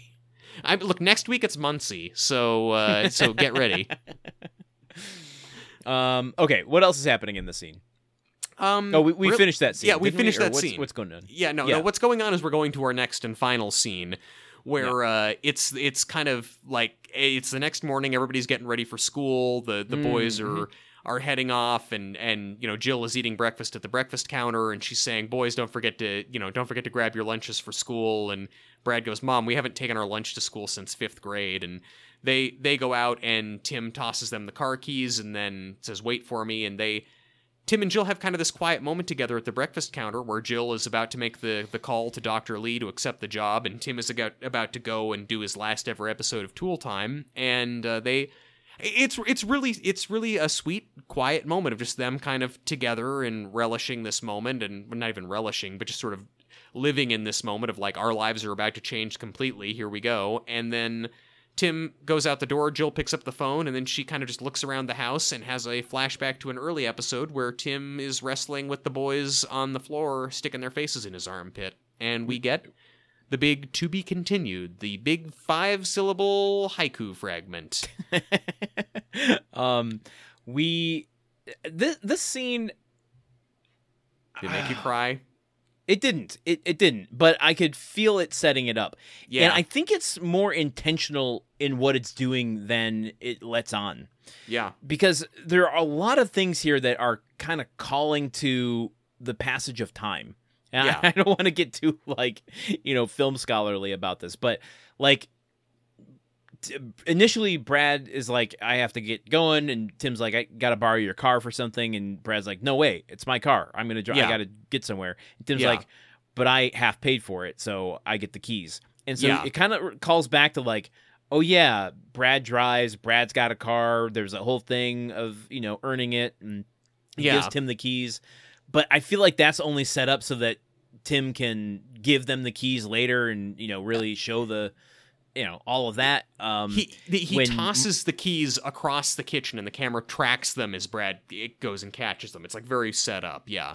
Yeah, but set up as like a moment of like, man, look at these kids heading out the door. Yeah. Driving themselves, and there's something very subtle going on with that. And also with Mark saying, we haven't made our lunches we haven't taken our lunches to school since 5th grade. And Jill's like, oh yeah, what was I thinking?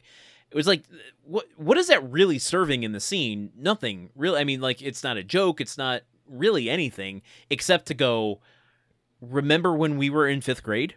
Yeah. Like, implanting that seed for the next couple episodes, I feel like, of like, and as we dissolve into that scene of him wrestling with Brad and Randy on the ground, like, Yeah.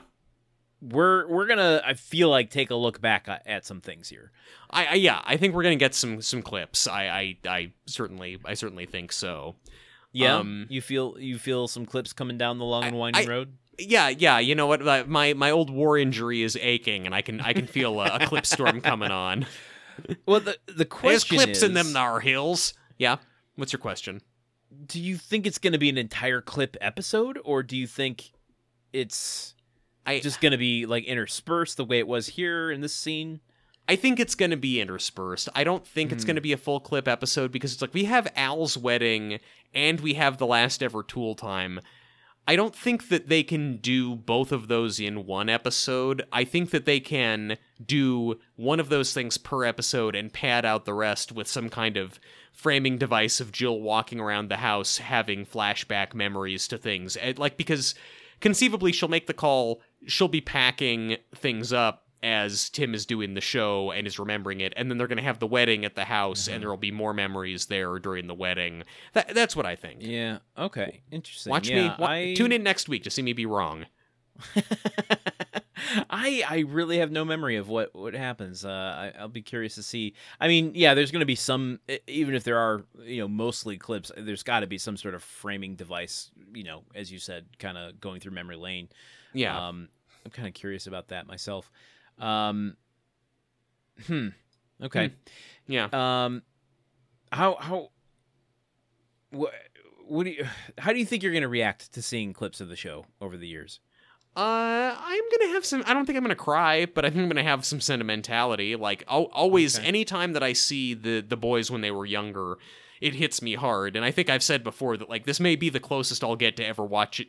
This undoubtedly will be the closest I'll ever get to watching children of my own grow up and age. So maybe that'll make me feel something and reflect on, like, wow, I've really been with these kids for a long time. For 7 years, yeah. Yeah. I don't know. What do you think you're gonna feel? 7.5 years. I don't know. I can't predict that. Because I'm typically not someone who gets super emotional. Like, let me rephrase that. I get, like, my threshold is very big, but the tipping point is steep. Yeah. So, like, I won't cry for a long, long time, but if you make me cry, I will go pretty hard. Yeah. So I don't know. It's possible that it might make me cry. Yeah. Well, I mean, I don't know. I will say you've cried at less, and also the things that have and the things that have gotten us choked up on this show before have been things that really relate to Tim and Jill reflecting on parenthood, reflecting on growing older, moving on in life. Relationships the things changing. That have made me cry in here, I've had a personal hook into. So that's I think going to be different. Watching Jill have to cope with the loss of her father or something is going to be much different than just watching memories. Which I'm not someone who goes through my photo album very often. I don't look at old memories. I know that's not something that I'm really wired for. So I don't know how I'll feel looking at memories of a TV show.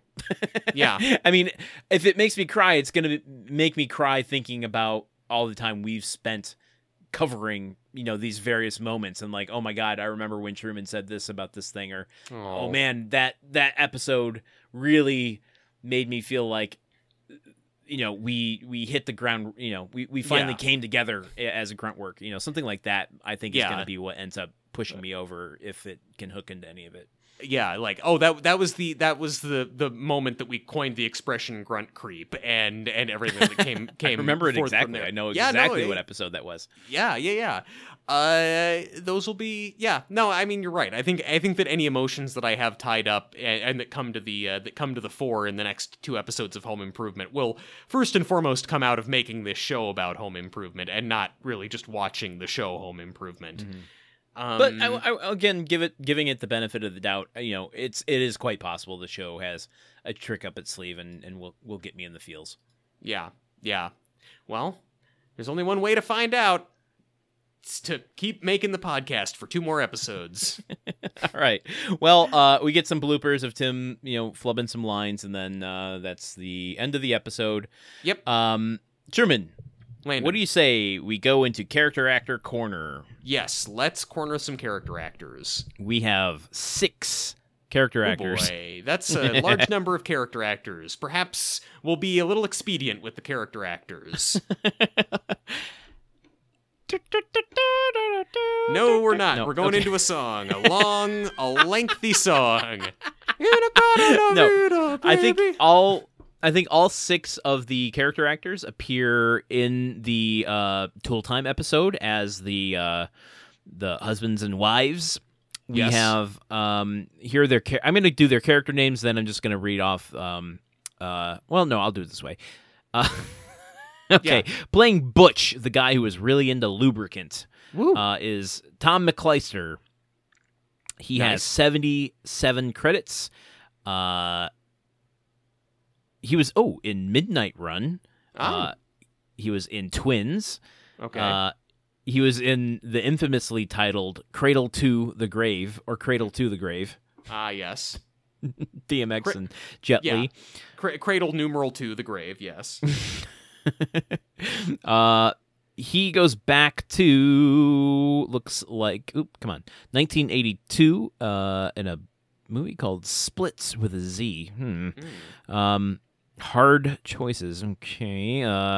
Episode of Matlock, Hill Street Blues, Mama's Family, Fletch Lives, really. It's Klansman number 2. Huh. Well, yeah, distinguished role indeed. Yes. Murphy Brown, Wings, The Wonder Years, Deep Space Nine. Not seeing Cheers. I'm not seeing Frasier. I'm going to say... Was he on NYPD Blue? Was he on ER? He was on ER, yes. He was on ER, yes. He was on ER, yes. Yes! In 2005, playing Larry. Okay, all right. Very good. Larry on ER. Okay. He was also in $1 Million Baby. Oh, good for him. Playing Dan. This is the guy who loves to paint. Right, yes, he painted the lawn blue. Is he the lubricant guy? He has 59 credits, one upcoming. Going back all the way to 1985, he directed a short. Oops, I'm in the...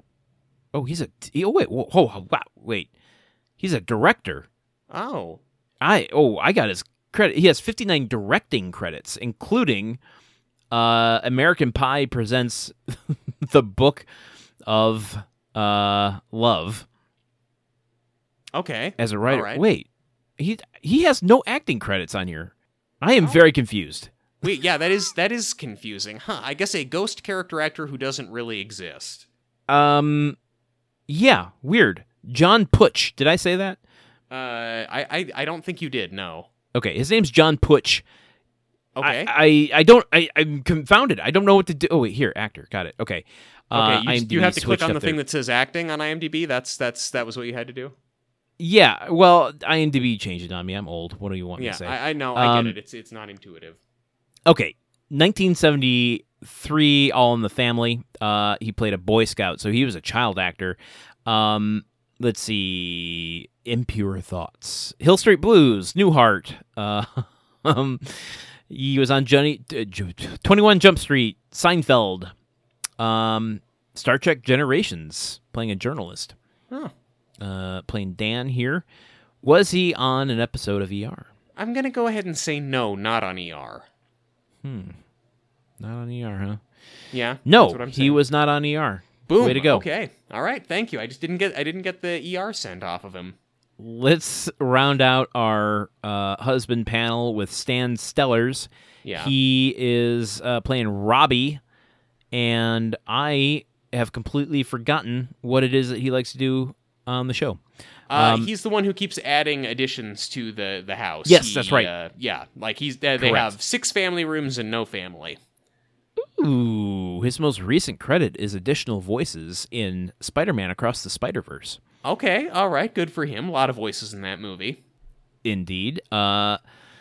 He started out in 1993, but in 1994 was on an episode of NYPD Blue. He did an episode of Friends, Seinfeld, Murder, She Wrote, TV movie.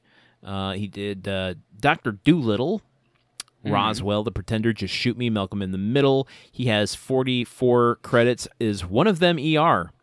I'm going to say... how many credits again? 44, but he is on NYPD Blue. Wait. Yes, he was on ER. Stan Sellers was on an episode of ER in 1996, playing yes. James. Okay, I'm really nailing this. All right, great. Let's move on to the wives in the audience. We have Noreen is played by Berlinda Tolbert. She is the wife of the last gentleman we just talked about. Okay. Stack's girlfriend in Goodfellas. Oh. Patriot Games, Harlem Nights, Eddie Murphy, Richard Pryor movie. Okay. Strong Medicine she was in. That's the Patricia Richardson medical drama. Mm-hmm. Goes back to 1974 for That's My Mama. She was in an episode of All in the Family. Mannix. Do you remember? Do you remember that one episode when we did a character actor and I did the theme song to Mannix and it wasn't a real theme song? I do remember that the first of many times that you improvised an entire song that didn't actually exist. We're flashing back to it now. Oh man, the tears are already starting. That's our single clip for the episode. Our single clip show. I'm holding the phone and looking into the living room right now and seeing that happen. She had a run here of Fantasy Island, Airwolf, and the Love Boat with the Jeffersons right on its heels. Yeah. She was on an episode of CSI. Was she on an episode of ER? I'm going to say no, not on ER.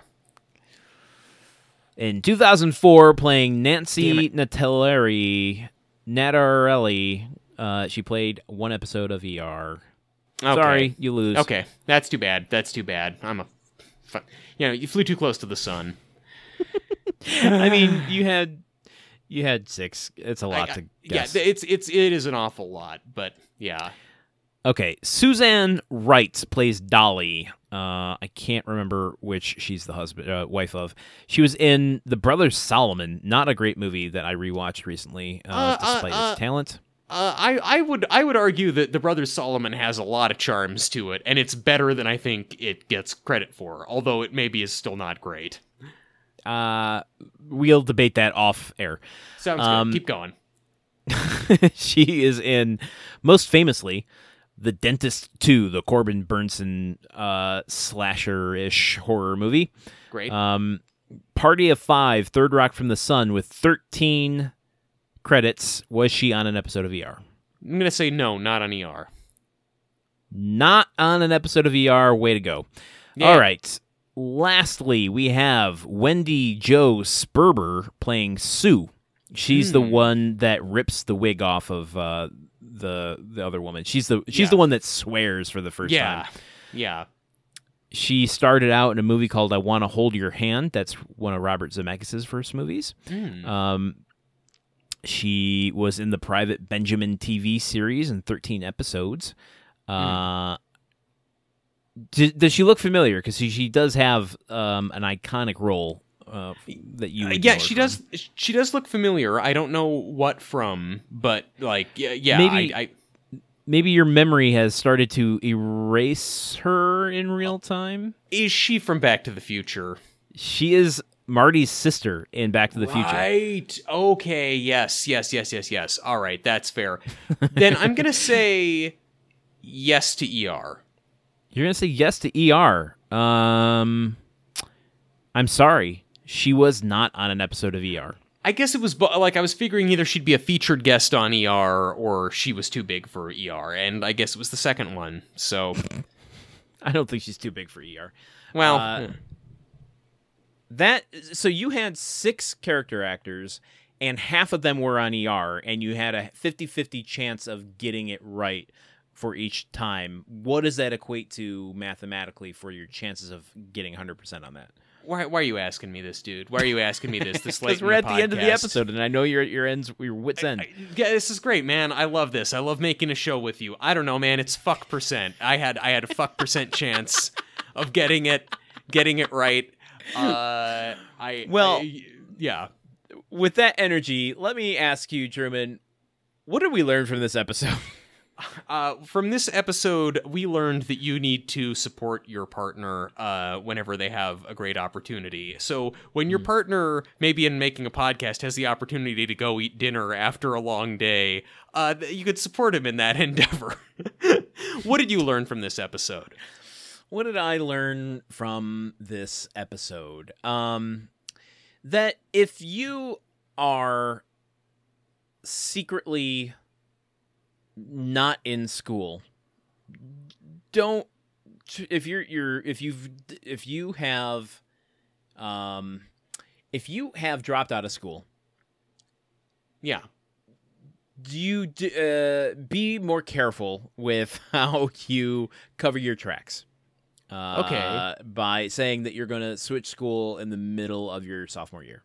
I was thinking you were implying that Randy has dropped out of school because he's not studying or anything in Costa Rica, but I'm not implying that. I'm just saying maybe he's doing better at it than Mark is. Mark is just saying, I'm switching schools, but you're a sophomore. Where Randy's like, I got this whole program in a different country.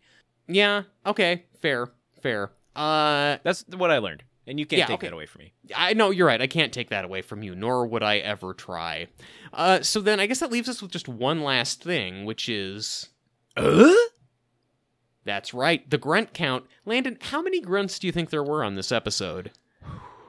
You know what? We've got an episode here where I have to get inside the Truman Cap's brain and never a good place to be. Decide whether or not you constituted something as a grunt. Yeah. And I'm going to say you didn't. So I'm going to say there's 0 grunts in this episode. Landon, ding, ding, ding, ding, ding. You live inside my head. You live rent-free in my head. You know my shit. The one time that he grunts in response to Wilson telling him that he needs to make sacrifices for Jill because Jill made sacrifices for him, he goes, "Bah!" But it's a yeah. He's saying yeah. He's not grunting. Yeah. So yeah. Oh, yeah. So, okay. Yep. Oh, yeah. You did it. You crushed it. You smashed it. You know what, Truman? You crush it. This whole episode. Thank you. No, Landon, thank you. We're both, look at us both crushing over here. You know, I just want to send you off to dinner time with positive vibes. Thank you, man. Thank you. I appreciate that. My vibes could not be more positive, and they'll get even better once I leave my very hot office. I'm going to bed. Yeah. Well, also a good place for positive vibes. Sweet dreams. Thank you. I guess that brings us to the end of this episode, though. I'm dragging my feet for some reason. I don't know why, but I am. We're only going to do this a couple more times, you know? I know. That's why I'm dragging my feet. If you enjoyed today's episode, consider becoming a official Grunthead sponsor over at patreon.com/gruntworkpod, because our patrons make this possible as we finish out Gruntwork and transition into our next show, which is Philosophlies. Yep. Can't wait. You can support us for as little as $1, where you can either get the gratification of knowing you're supporting us, or you can get access to, Truman, I saw today we have 235 episodes of Gruntwork Nights. Good God. I wonder sometimes when we're recording one of those, how big is this pile that we're throwing these things onto? Oof. It's bigger than I thought it was. Oofda. That's what she said. So if you want 235 non-home improvement related episodes, you can go do that over at patreon.com/gruntworkpod. Leave us a rating or review. I mean, listen, throw caution to the wind at this point. I'm going to say, leave us a 5-star review. And do it. And say generous things about us. Yeah, Who can have heard at this point? If you haven't done it by now, I mean, it seems unlikely that you will at all, but you really should. Please do it. I guess I'm also talking to the people in the future who are finding this, when Disney cycles it off and on the streaming services 8,000 times, and they're finding the show for the first time in the year 2058. Yeah, when people are still crazy to listen to podcasts, that's definitely still going to be a thing. They're blasting Gruntwork. I don't know if you saw the deleted scene in Mad Max Road Warrior, where all they have to listen to are podcasts. I mean, well, no, I mean, I did see. Isn't that in the first Mad Max where he chains the guy up to the car, but instead of setting the car on fire to kill him, he just starts playing Gruntwork really loudly, and the guy is screaming in pain as Mad Max walks away from him. Yeah. So you can contribute to getting us to the Mad Max place if you leave us a rating or review wherever you listen to podcasts. Get us there. And stop by to say hi to us on Instagram, which I realize I'm not that active, but I check it often. So if you want to even just get in touch with us, you can do it there, or at which is at GruntworkPod, or you can email us at gruntworkpodcast@gmail.com. Or visit our website, which is going to continue to grow as we get our bonus episodes up and figure out a way to create Gruntwork Legacy. What will exist there after we're done? Yes. Which you can view all of that over at www.gruntworkpodcast.com is where Gruntwork Legacy will live. And I guess I think that's it. Until next week, when we bring you part 2 the penultimate the episode season of the series finale.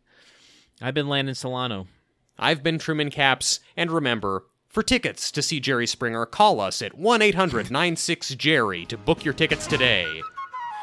Don't actually call it.